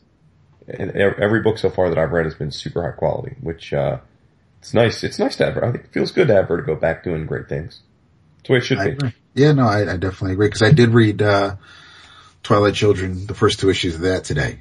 And that. Oh, I didn't read the second issue yet, but. Oh, okay. Was good? Yeah, definitely good. But again, it's one of those things where it's like, I have to check the cover to see that, it is a Vertigo book. It's Darwin Cook and it looks amazing. It's Gilbert Hernandez. So, there's just, of course, they're in a Spanish speaking town. There are just certain things that you kind of are given depending on the creators involved. But, the whole mystery aspect of it with this glowing ball and, I think you'll dig the second issue because we got a little bit of Bundo's backstory, but I don't know what the hell to expect with Twilight Children, but I turn each page and I'm enjoying every single minute of it. It's a beautiful book. It's, is it 4 issues? Or 6? I think so. Okay. Yeah. It's too damn short is what it is, but it's going to be I got to the end of the second issue and I wanted the third. This is one of those things where it's one of those books where I want more before I even finish it. It's really, really just, but it's like you said, it's Vertigo is swinging. They're coming out strong and this is no joke. Yeah. I'm going to pick up the trades for all the new series. No, that should be something that comes out in a hardcover, I would think. Gilbert and Darwin. Yeah, I would hope so. Right? Yeah. Yeah, I'm not messing with the single issues on these. Mm-hmm. I was going to say that the 4th and final issue of Airboy came out. Yes, it did. That's on my list too. And Vince, I know you weren't feeling that first issue, but Dap and I were really enjoying it. And I have to say, I think this is a unique book. I especially the way it finished up. I just think it's so unusual for a book like this to be done by such a high profile artist on an image book. And it would be one thing if this book was just essentially an semi-autobiographical look at his own life, which is really what it is. But to have it wrapped up in the veneer of Airboy and this fever dream where they're in Airboy's world and having to fight the Nazis and stuff, it's just, I think, pretty special. And I gotta give Robinson, or frankly any creator, credit for when they put themselves out there like this. I mean, Homeboy was not pulling any punches about where he's at in his life, how he got there, everything from, just blatantly admitting that he totally fucked his marriage up, that he's a drug addict, that he's basically ruined he started hating himself because he felt like he ruined his own career by leaving comics to create League of Extraordinary Gentlemen movie. Well, comic book, what's the word?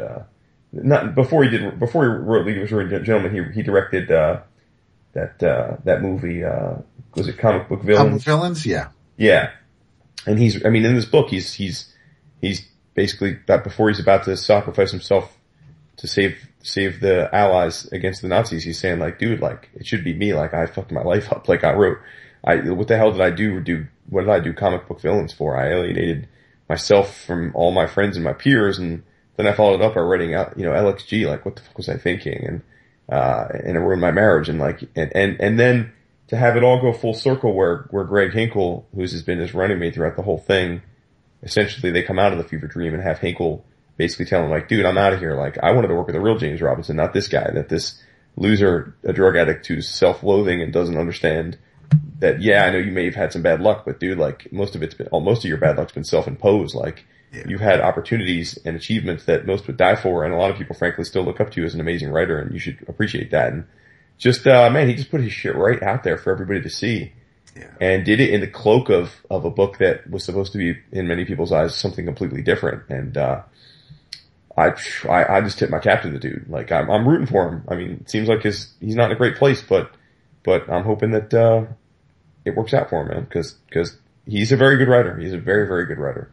And, when he's on his game, he's among the best, but he's been off his game for a long time, so. And I think that I don't know, from when I read the first issue, I think this book was like set not in present day. It's at least a few months or maybe, because I do believe he and Jan have since divorced. Yeah, they're divorced. So when the book starts, when he meets Greg, he's still married to Jan. So I don't know when in his life, what year this fever dream, this meeting with Greg, all of this happens, and but I am now really anxious to see what becomes of this, what his next work is. Because obviously since the events from Airboy happened, whatever you want to call them, he wrote Fantastic Four and wrote the last year or so issues of that title before Secret Wars, and he's written other things recently, but now with Airboy out and laying it all out there, because even though it was Greg saying these things in the book, they're still written by James, and it was beautifully drawn, but it was James's story, and for him to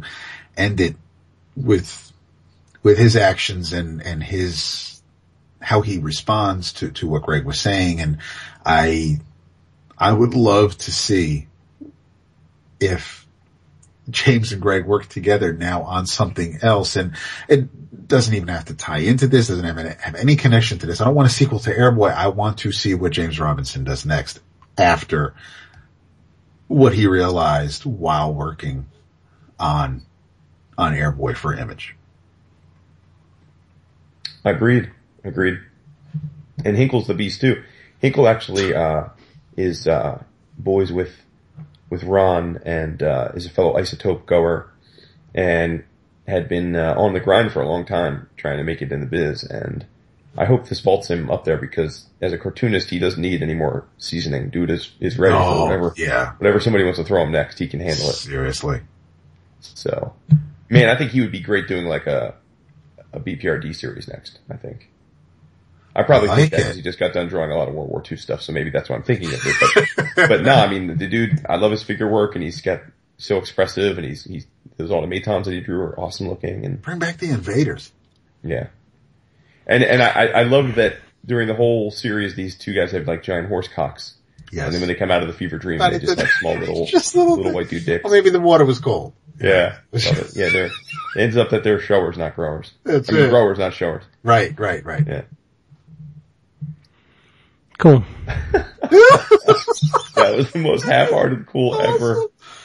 Oh my god. You are the ball. Yeah. What else you got, Vince? I got more dinosaurs. Okay. There you go. Bring us back. Get that excitement in your voice back. Yes, please. Written by Robert Place Napton. Illustrated by Cliff Richards. but not that Cliff Richards. Not young ones, Cliff Richards. Colored by Esther Sanz. Lettered by Marshall Dillon. The covers are by Jay Lee. It's published by Dynamite. I won't tell you what it is yet. But you have a military man named Roger Drum. And he's flying around in his little jet plane, and stuff happens, and he crashes in a swamp. And he's addled. He doesn't know where he is. But he's resourceful. He's very good at what he does. He gets to a position of relative safety, and he's trying to fire up the communicator, and he doesn't remember who he is. But all that military training kind of kicks in, and he's belching out the keywords, and Tango Bravo, blah blah blah blah, and nobody answered, and he's like, what the hell is going on? All of a sudden, from out of the swamp, a massive, and that's an oxymoron when you're talking about this beast, a T-Rex kind of emerges and chows down on his wingman, who was trapped in the plane, and he's like, what in the hell is going on? He gets out of harm's way and is accosted by a saber-toothed tiger. And once again, his military training kicks in, and he dispatches the tiger, only to learn that the beast had a cub. Right?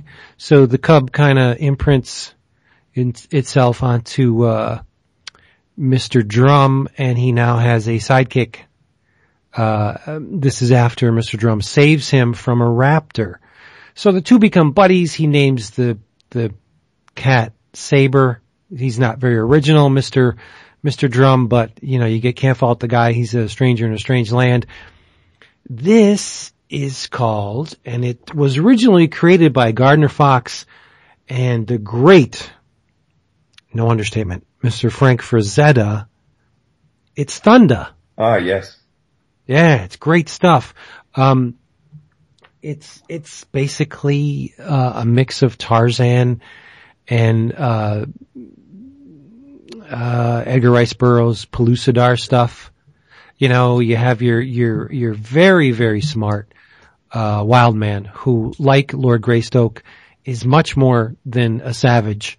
Knows stuff, very cunning, very wise, very intelligent, and he finds himself in this land where you have races of people. You have the Shireen, who are they're backwater peoples. They don't even know about the bow and arrow yet. And when they kidnap, Roger, he has to show them how to make, bows and arrows. And that's why they keep him alive. And it just so happens that the princess of the Shireen is named Fa. She takes a shine to Mr. Drum, shows him this gigantic temple of Kala. And what's at the top of a temple but a gong? And nobody's been able to ring this gong ever. So guess what happens later on in the series? It's telegraphed. It really is. I mean, if there's a gun on page 1, it's going to fire by the end of the book. So there's a giant gong on the top of this temple, and you can't ring that. We've tried. It just doesn't work. Okay. And there's, the adversaries are the Druthga. They're these, intelligent apes, led by Kwa Kung, who, unbeknownst to, Fa, it's Pha, so I'm guessing it's Fa. The elders of the Shireen set up this deal with the Druthga that, you know what? Every 12 moons, you can come in and take our women and rape them and kill them, but, leave our people alone otherwise. And, that's cool. Hey, you know what? The men are safe, but F the women. Who cares, right? They're only women. And Fa eventually learns of this, and she's like, what the hell did you guys do? Like, why did you set this up? And it's like, the elders are like, well, it's for peace, and all we wanted was for our people not to be killed. But they're taking your women and they're raping the shit out of them. It's not cool, elder. And so Roger Drum steps in and, eventually saves the day, and it's really cool. And you got giant beasts rampaging across the land, and the monkeys ride the dinosaur or the mammoths, and they've trained them, and it's a mess. And what's going to happen? It's all adapted from the Gardner Fox, Frank Frazetta stuff. They were, shorts, like 8 pages, but they've taken the best of those stories and extended them, right? And it's really cool. It's mostly lighthearted, like Cadillacs and Dinosaurs. Mm-hmm. You get the awe factor of just dinosaurs and men coexisting and people getting eaten, and a Kazar-esque. He's a mix of Kazar and Tarzan, because he's got the saber-toothed sidekick, but he looks like Tarzan. And he's got the military training. It's a fun frickin' series. So slowly but surely, when was this published?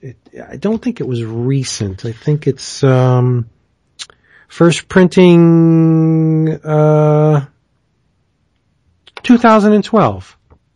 So it's in the distant past, but it's still my opinion of Dynamite is slowly turning around. Slowly I turned. Slowly to face. And Jay Lee, when he's on his game, yeah, the dude's hard to beat. And these covers are very much in line with what he did for the Dark Tower books. Real heavy blacks. I don't know how the dude gets away with it. He had about at least, it's basically backgrounds are not Jay Lee's thing. He allows the color. That is true. He's more of a portrait type of guy. Yes, he lets the colorist just go hog wild on the backgrounds. But the figure work in the foreground, very sharp, but it's always punctuated by these extremely heavy blacks. Like more than half of what he lays down is solid black. I don't know how he gets away with it, because you take it as gospel that, yeah, there is a massive shadow there, when in reality there would not be that thick of a shadow where he places them. But it works. It works astoundingly well. I love his stuff. In the 5th issue, unfortunately, the cover, well, let's not be mean. The cover was not done by, it says it was done by Jay Lee, but I don't think so. It doesn't look like a Jay Lee to me. Mm-hmm. But anyway, once again, I got all 5 issues of this miniseries for like $3. So there are bargains yet. Oh, there are lots of bargains to be had. To be found, yeah. It's funny too how much that has changed at cons. Like, I feel like the back issue bin guys are just left twiddling their thumbs these days. Like, sure, there are some guys that look through, but it used to be that, you go to a con, and when we would do this too, it would be every long box would have people hovering over it, waiting for their turn. Seriously. Now, I mean, there's a couple people leafing through long boxes, but there's never a line, there's never a crowd. It's just people maybe go and look for a specific issue or two, and then they move on. It's a very different thing. And I'm not saying it's bad, like the new reality, but because I'm like that too, I don't buy that many back issues anymore. But that said, I do kind of miss the love of the paper, where the just before the internet, when you had issues you wanted for your collection, and you just had no idea where to find them. So you looked everywhere, and then every now and then you would stumble across one, and it was like hitting a mini lottery, like winning the pick 3, Yep. I treasure the paper. The digital stuff does nothing. But I don't treasure the contemporary paper. Like the idea of me spending $3.99 on a Vertigo book is completely off the table. I just won't do it. But I'll buy the trade. Right.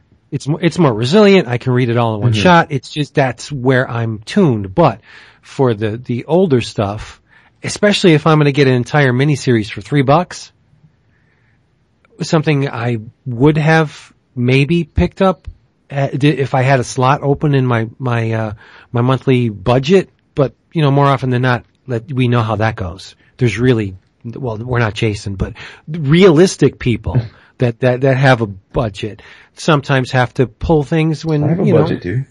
Yeah, I know, right? Don't get me started. You're cute. So yeah, I love the back issue bins. And more often than not, the back issue bins end up costing me money because I'll find maybe like issue 16 of a book and I'm like, oh my God, this book was a lot better than I thought it was. Then I got to go back and find, because if I like one issue, I'm going to get the whole series. That's just how I am. And I'll just go on this quest to get every book that I miss. And I end up paying more. The back issue, the cheapie bin was not a bargain when I factor in what it cost me to get all the other issues, right? So, and I think the reason why you don't see a whole lot of people hovering over the long boxes is because I don't care what anybody says. I think there is a fairly substantial influx of new people into the hobby from the movies and stuff like The Walking Dead, which, sons of bitches, we have still no word on Glenn. It's driving me crazy. I think you haven't checked the internet in the last 24 hours. I haven't. I don't want to. Well, I'm saying there is word, but I'll leave that. I'll leave it there. This is, in terms of audience manipulation, this season of The Walking Dead is like William Castle level audience manipulation. I think it's masterful. I don't like it. It's painful to me, but when I look at it as a carefully constructed series of stories that as a whole are designed to do one specific thing, it's masterful what they're doing this season. It really is. Because they are playing us like a Stradivarius. But anyway, shut up. Yeah, I just think there's a lot of new people in the hobby and maybe they just don't know about the old stuff. They don't know to seek out the back issue bins because they're all hopped up on the new. Like most people who enter any kind of arena to which they are not exposed. The new stuff is like, wow, what's this? Oh, did you know there's something else like this that came out like 20 years ago that's even better? They don't know that stuff yet. So give them time, I think. I could be totally off base, but that's my guess. Cool. And I think the long timers pretty much have most of what they want anyway. So I'm there by the long boxes. David's there. Where are you looking? I'm in the booth over looking at the original art. That's true. Seriously. With my budget. Yeah. Your budget. My budget. Yeah, my budget. There's small, there's African countries that have a smaller budget. Oh, my order was kind of big this month. Really? What was it? Blah, blah, blah. Jesus, that's what I pay for a year, you dick. Like 2 commas. There's like 2 commas in his budget. Seriously.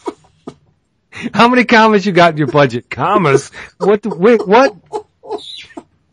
I got a 1 comma budget. Yeah. Comma. All right. Let this episode, because we're going to segue into the, in your travels. You're much more attractive than Boy George, especially now. Mm-hmm.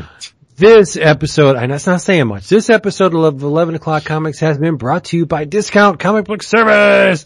DCBService.com, flat out the best place to procure your favorite funny books and collectibles. If it's in the previews, you are going to get it from DCB Service and get it for less than that printed price in the previews. That, and much less. That's awesome.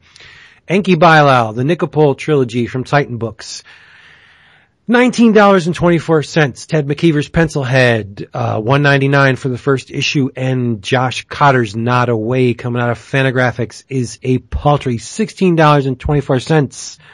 In your travels, the newest volume in the chilling archives of the horror comics from IDW and Craig Yo is out, and this one is called The Ghosts and Girls of Fiction House. Dun dun dun!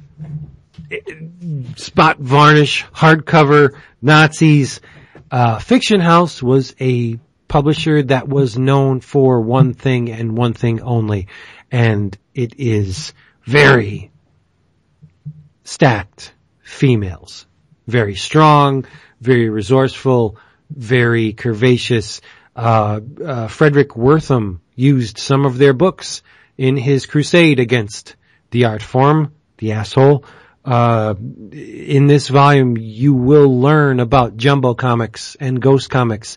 Al Feldstein's in here.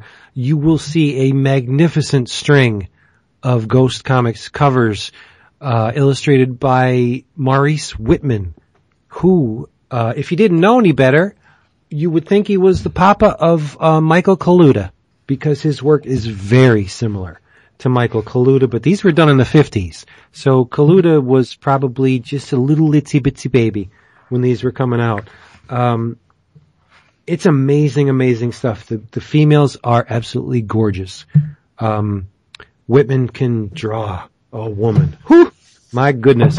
The bulk of the work in this book was done by Bob Hebard, Alex Blum, and the dudes at the Iger Shop. You know them, right? Them dudes. Yes, the Iger Shop. It's fairly typical stuff. You have this paranormal investigator in a lot of these stories.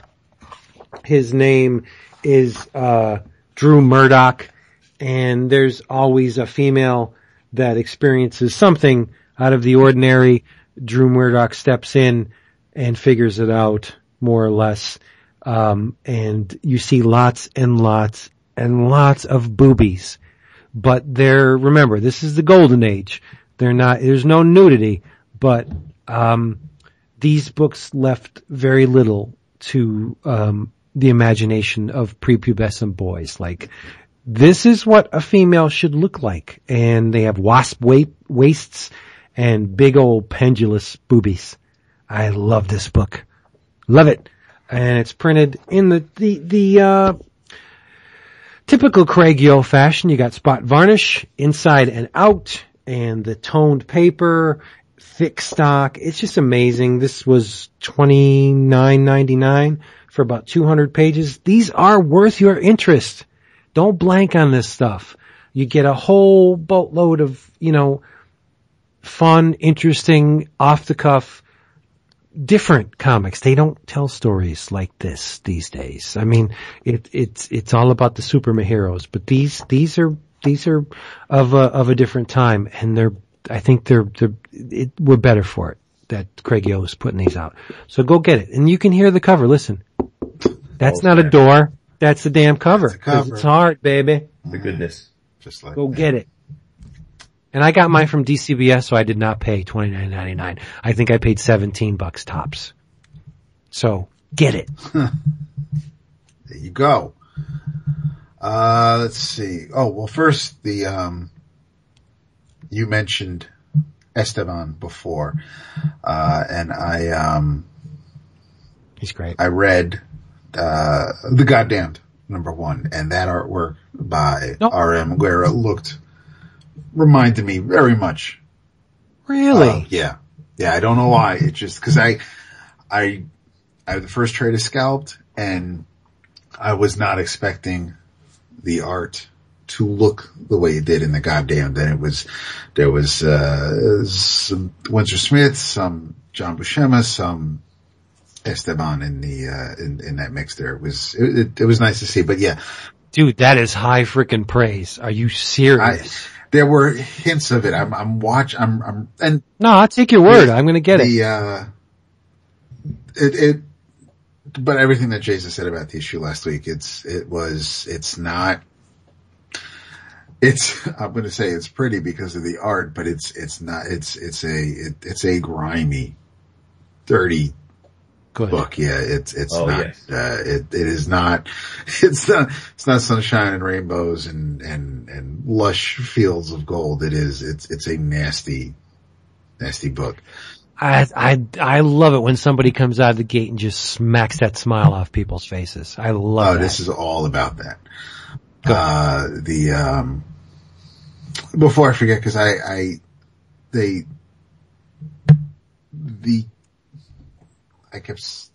our heroine in Slash and Burn, her name is Roisin Hayes, and I couldn't, for the life of me, I could not remember the first name, and that's been bugging me since I thought about it. But in your travels, I'm glad we were pretty much all positive, even Vince, when with the books we were talking about tonight. However, I was positive. I just didn't comment.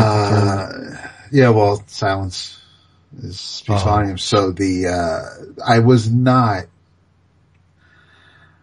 there was one book that came out today, actually. It's My In Your Travels, and I want everybody to read that, but, just a couple of quick hits. Ultimates and Illuminati, first issues for both post-Secret Wars.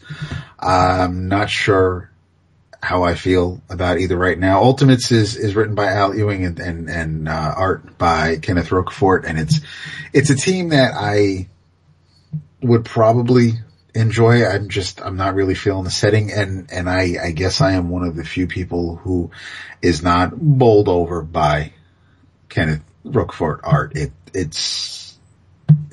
It's neat, but that's not going to get me to plunk down money to buy an issue. But, it's got some characters that it's got Monica Rambeau. It's got, there are characters in the book that, I'd like to read more about, so I might give it another couple of issues. Illuminati #1,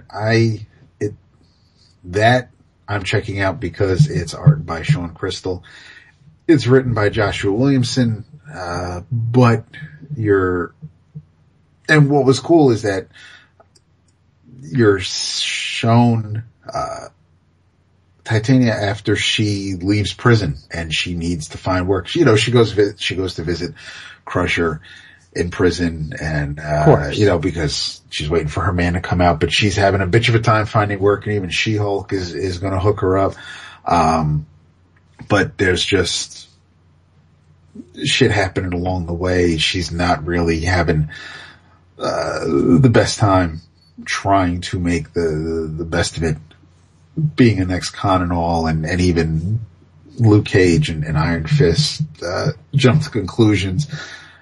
But you're the guy pulling the strings and putting everything in motion, and basically the leader of the group is the Hood, who is one of my least favorite.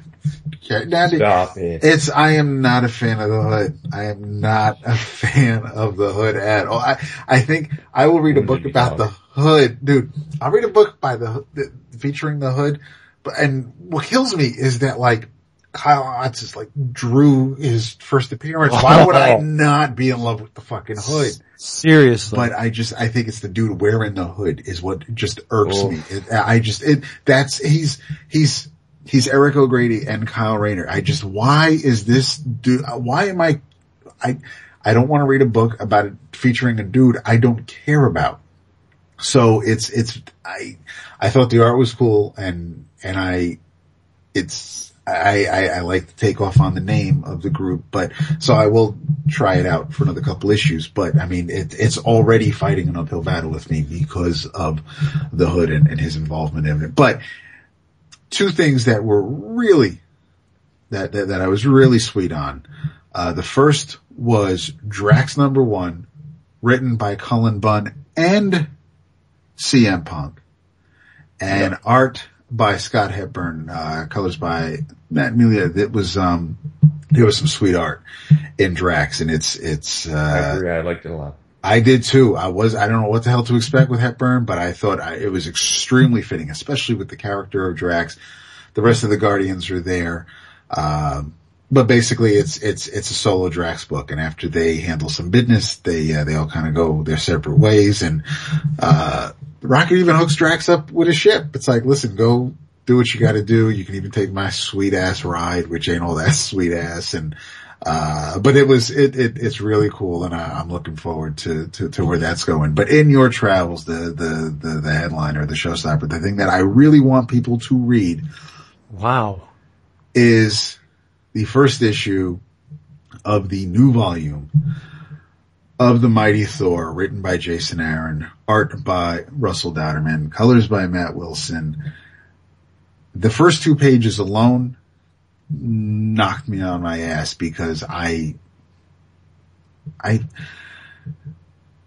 try to limit my use of this word for things that I actually despise, and I fucking hate cancer. And this issue starts off with, well, how come Thor, or the woman who is Thor, how come she's still, how come she has cancer? And it's answered in like the first few pages.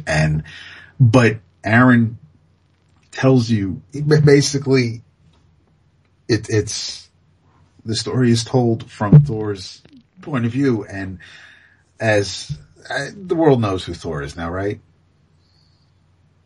Yeah. Okay, so while Jane is sitting there having chemotherapy, she's explaining what happens with chemo, and it is one of the hardest things to get through. And if you're anybody who if you've dealt with cancer, if you have people in your family who have dealt with it or still dealing with it, or it makes a comic book character about gods, it really grounds it and really hammers that home, and what this character deals with whenever she has to deal with chemo.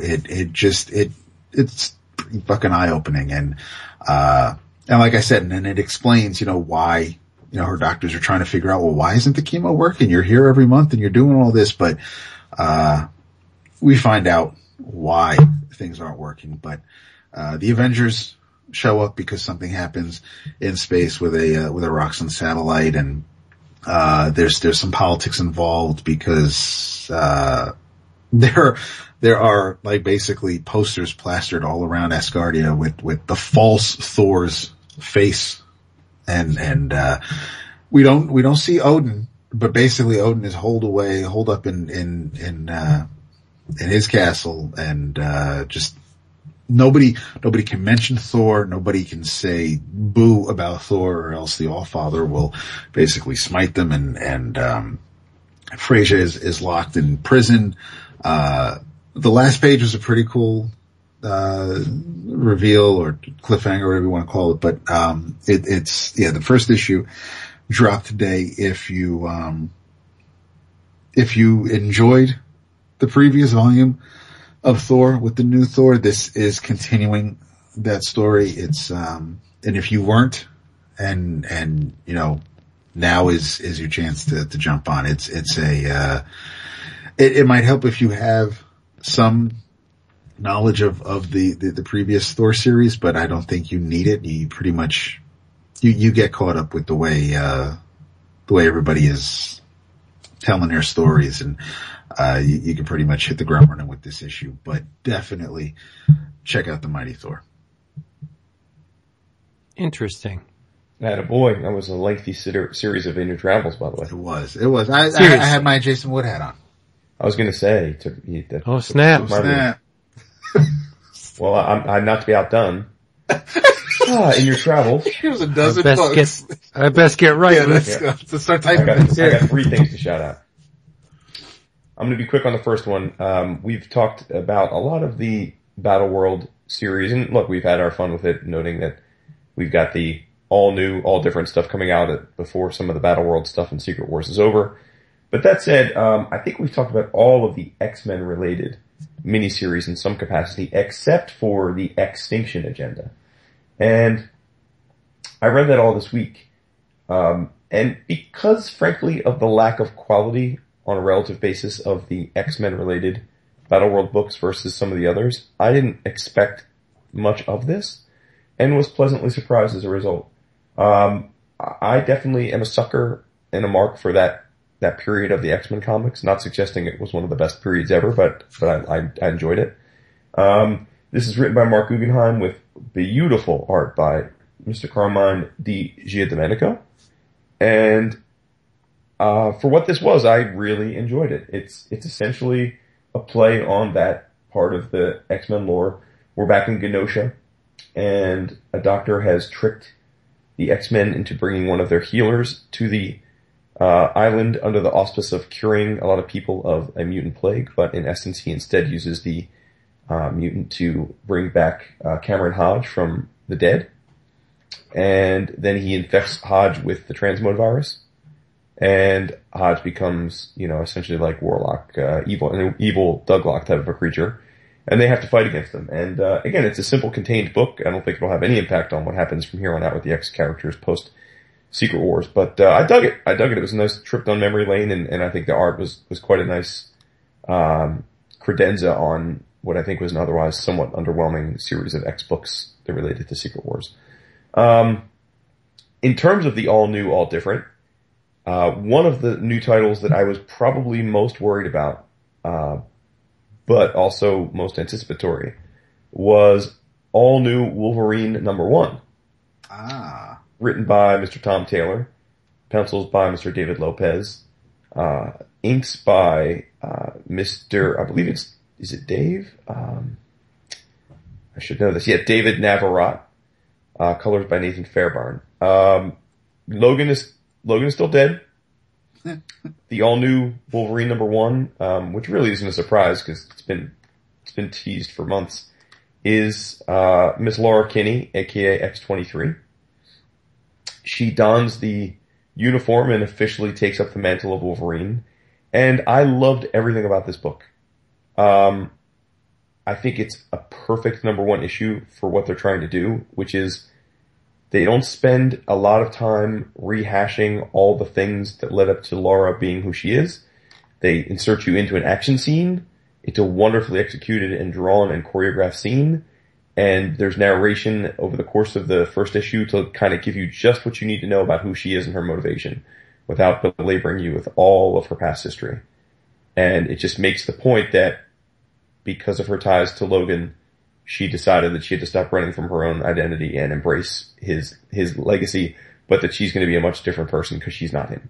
And the biggest pleasant surprise for me of this book was David Lopez. Not to say that I was not a fan of his artwork, but he was never an artist that I clamored to see. Like he wouldn't bring me to a book simply because he was doing that book. And I think he's just continued to evolve, and maybe it has something to do with the inks from Navarrete, but I think the book looked beautiful. Like I said, it was really well framed. I think the way the storytelling of the cartooning in this book is phenomenal. And I loved it, man. I just thought it was great. I love the costume. I think they've done a nice job taking X-23 from what she was coming out of NYX. And for a while, she was just this killing machine into being a legitimate character with a lot of complexity. And I like the supporting cast. We've got young Angel, who's been was her boyfriend before Secret Wars, and so he's here. This first issue takes place in Paris. There's a crazy cool battle on the Eiffel Tower. So yeah, big thumbs up to all new Wolverine #1. I've high hopes for it now after this first issue. And then last but certainly not least, and I'm actually stunned that our man David didn't talk about this evening. By the time you're listening to this, about 24 hours from the time you're listening to this, you will have the ability to binge watch the entirety of Netflix and Marvel's Jessica Jones. Yes, indeed. Which comes out on Friday. And I hope I have the time this weekend to at least watch a few of the episodes. But we've talked about this. This is probably not a surprise to you if you're listening to this. But I was an enormous fan of Alias. Really the first thing that made Bendis a thing for me. And love the casting of what we've seen of this. Totally love the Purple Man as a villain. I am not a Doctor Who fan, but the rest of you who are Doctor Who fans have me convinced that David Tennant has got to be great in this role because you all love David Tennant. So I'm gonna give you the benefit of the doubt there.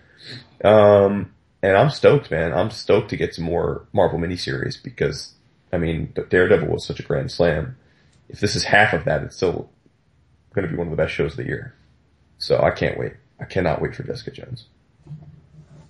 Nice. I can see you guys are as excited as I am. Oh, come on. Dude, we're going to have Luke Cage will make his Marvel Cinematic debut in this series. Mm-hmm. Wait, you do want me to watch this, right? See, dude. why you gotta go there? Why you gotta go there? Plus, Kristen Ritter's a cutie. Oh yeah. Carrie Ann Moss is in this joint. Yeah, she is. Got Trinity up in there. It's awesome. Jesse's dead girlfriend. It's gonna be great. Yep. And there's supposed to be lots of cameos. they're keeping surprises. Cool. So maybe Spider-Man will be in it. Maybe. That would make it awesome. And you're awesome for sitting here with us for these 2+ hours, and we hope you will come back next week when we do it all again. Same time, same channel. Join us if you would be so kind. Drop us an iTunes review or wherever you pick up on this stuff. Leave us a review because we really appreciate it. And in the interim, as usual, say goodnight. David. Good night. David. Too long. Definitely too long. Yeah. You're high. Didn't he? You're I'm high. serious. No. No. I think so. Well, you know what? Tell us about it on the Facebooks or Twitters or the forum, which is still in operation. Yeah, just come back because we love you so much. Come on back. Bye. I'll lean back. What's that about? What is that about? What? I don't know what you're Oh my god, saying. really, dude? No. Dude. You got David all slee stack on it because I don't understand. It's Fat Joe, dude, and Remy Ma. Oh. Lean back. What the hell language are you speaking? La. Okay. Adorable. Bye. It's Fat Joe's biggest mainstream hit. Okay. Fat I Joe. think you lost Vince after Fat. Yeah, because I'm there for Fat. That's it. You know, Joe. Oh shit! Done. I don't know who you're talking about. You know, You said I know Fat Boys. I didn't want to come too far down on too much shit, but I was like, oh, I'm gonna read. Wait, should I not be recording Yeah, no, this? All right, say bye. we just. Oh, ladies and gentlemen, y'all in the mood for a little bit of a sing-along kind of thing? You know, there's a whole lot of people that are sitting around in their offices listening to this right now. A whole lot of people stuck out on the freeway somewhere, and you people are right here at the beach. Y'all doing all right. Ah, you poor some bitches that working in the car. This is to you people. Y'all gonna sing along with me on this thing? All right, here we go. Well, I got a little change in my pockets going jingle-lang-a-lang. Well, I'll call you up on telephone, baby. It wants to give you a ring. But each time we talk, I get the same old thing. Always no hooky, no kissing until I get a wedding ring. My honey, my baby, you don't put my love upon no shelf. She said, don't give me no lie.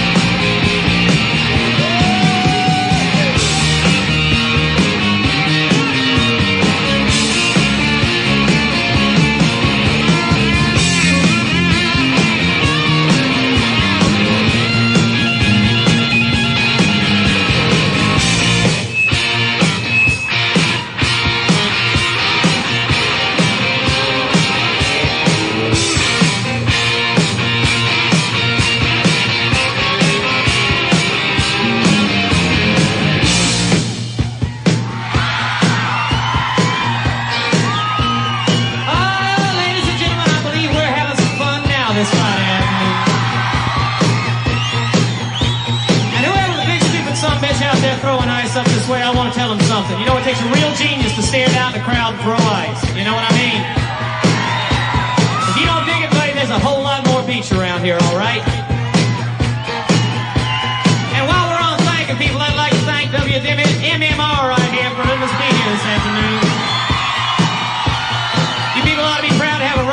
station around here. There's a lot of places in this world that don't have a rock and roll station. So what's going to happen is they're going to cut off in about 3 or 4 minutes, but hell, we don't care. We're going to stay here and do a little bit more rocking. Is that all right?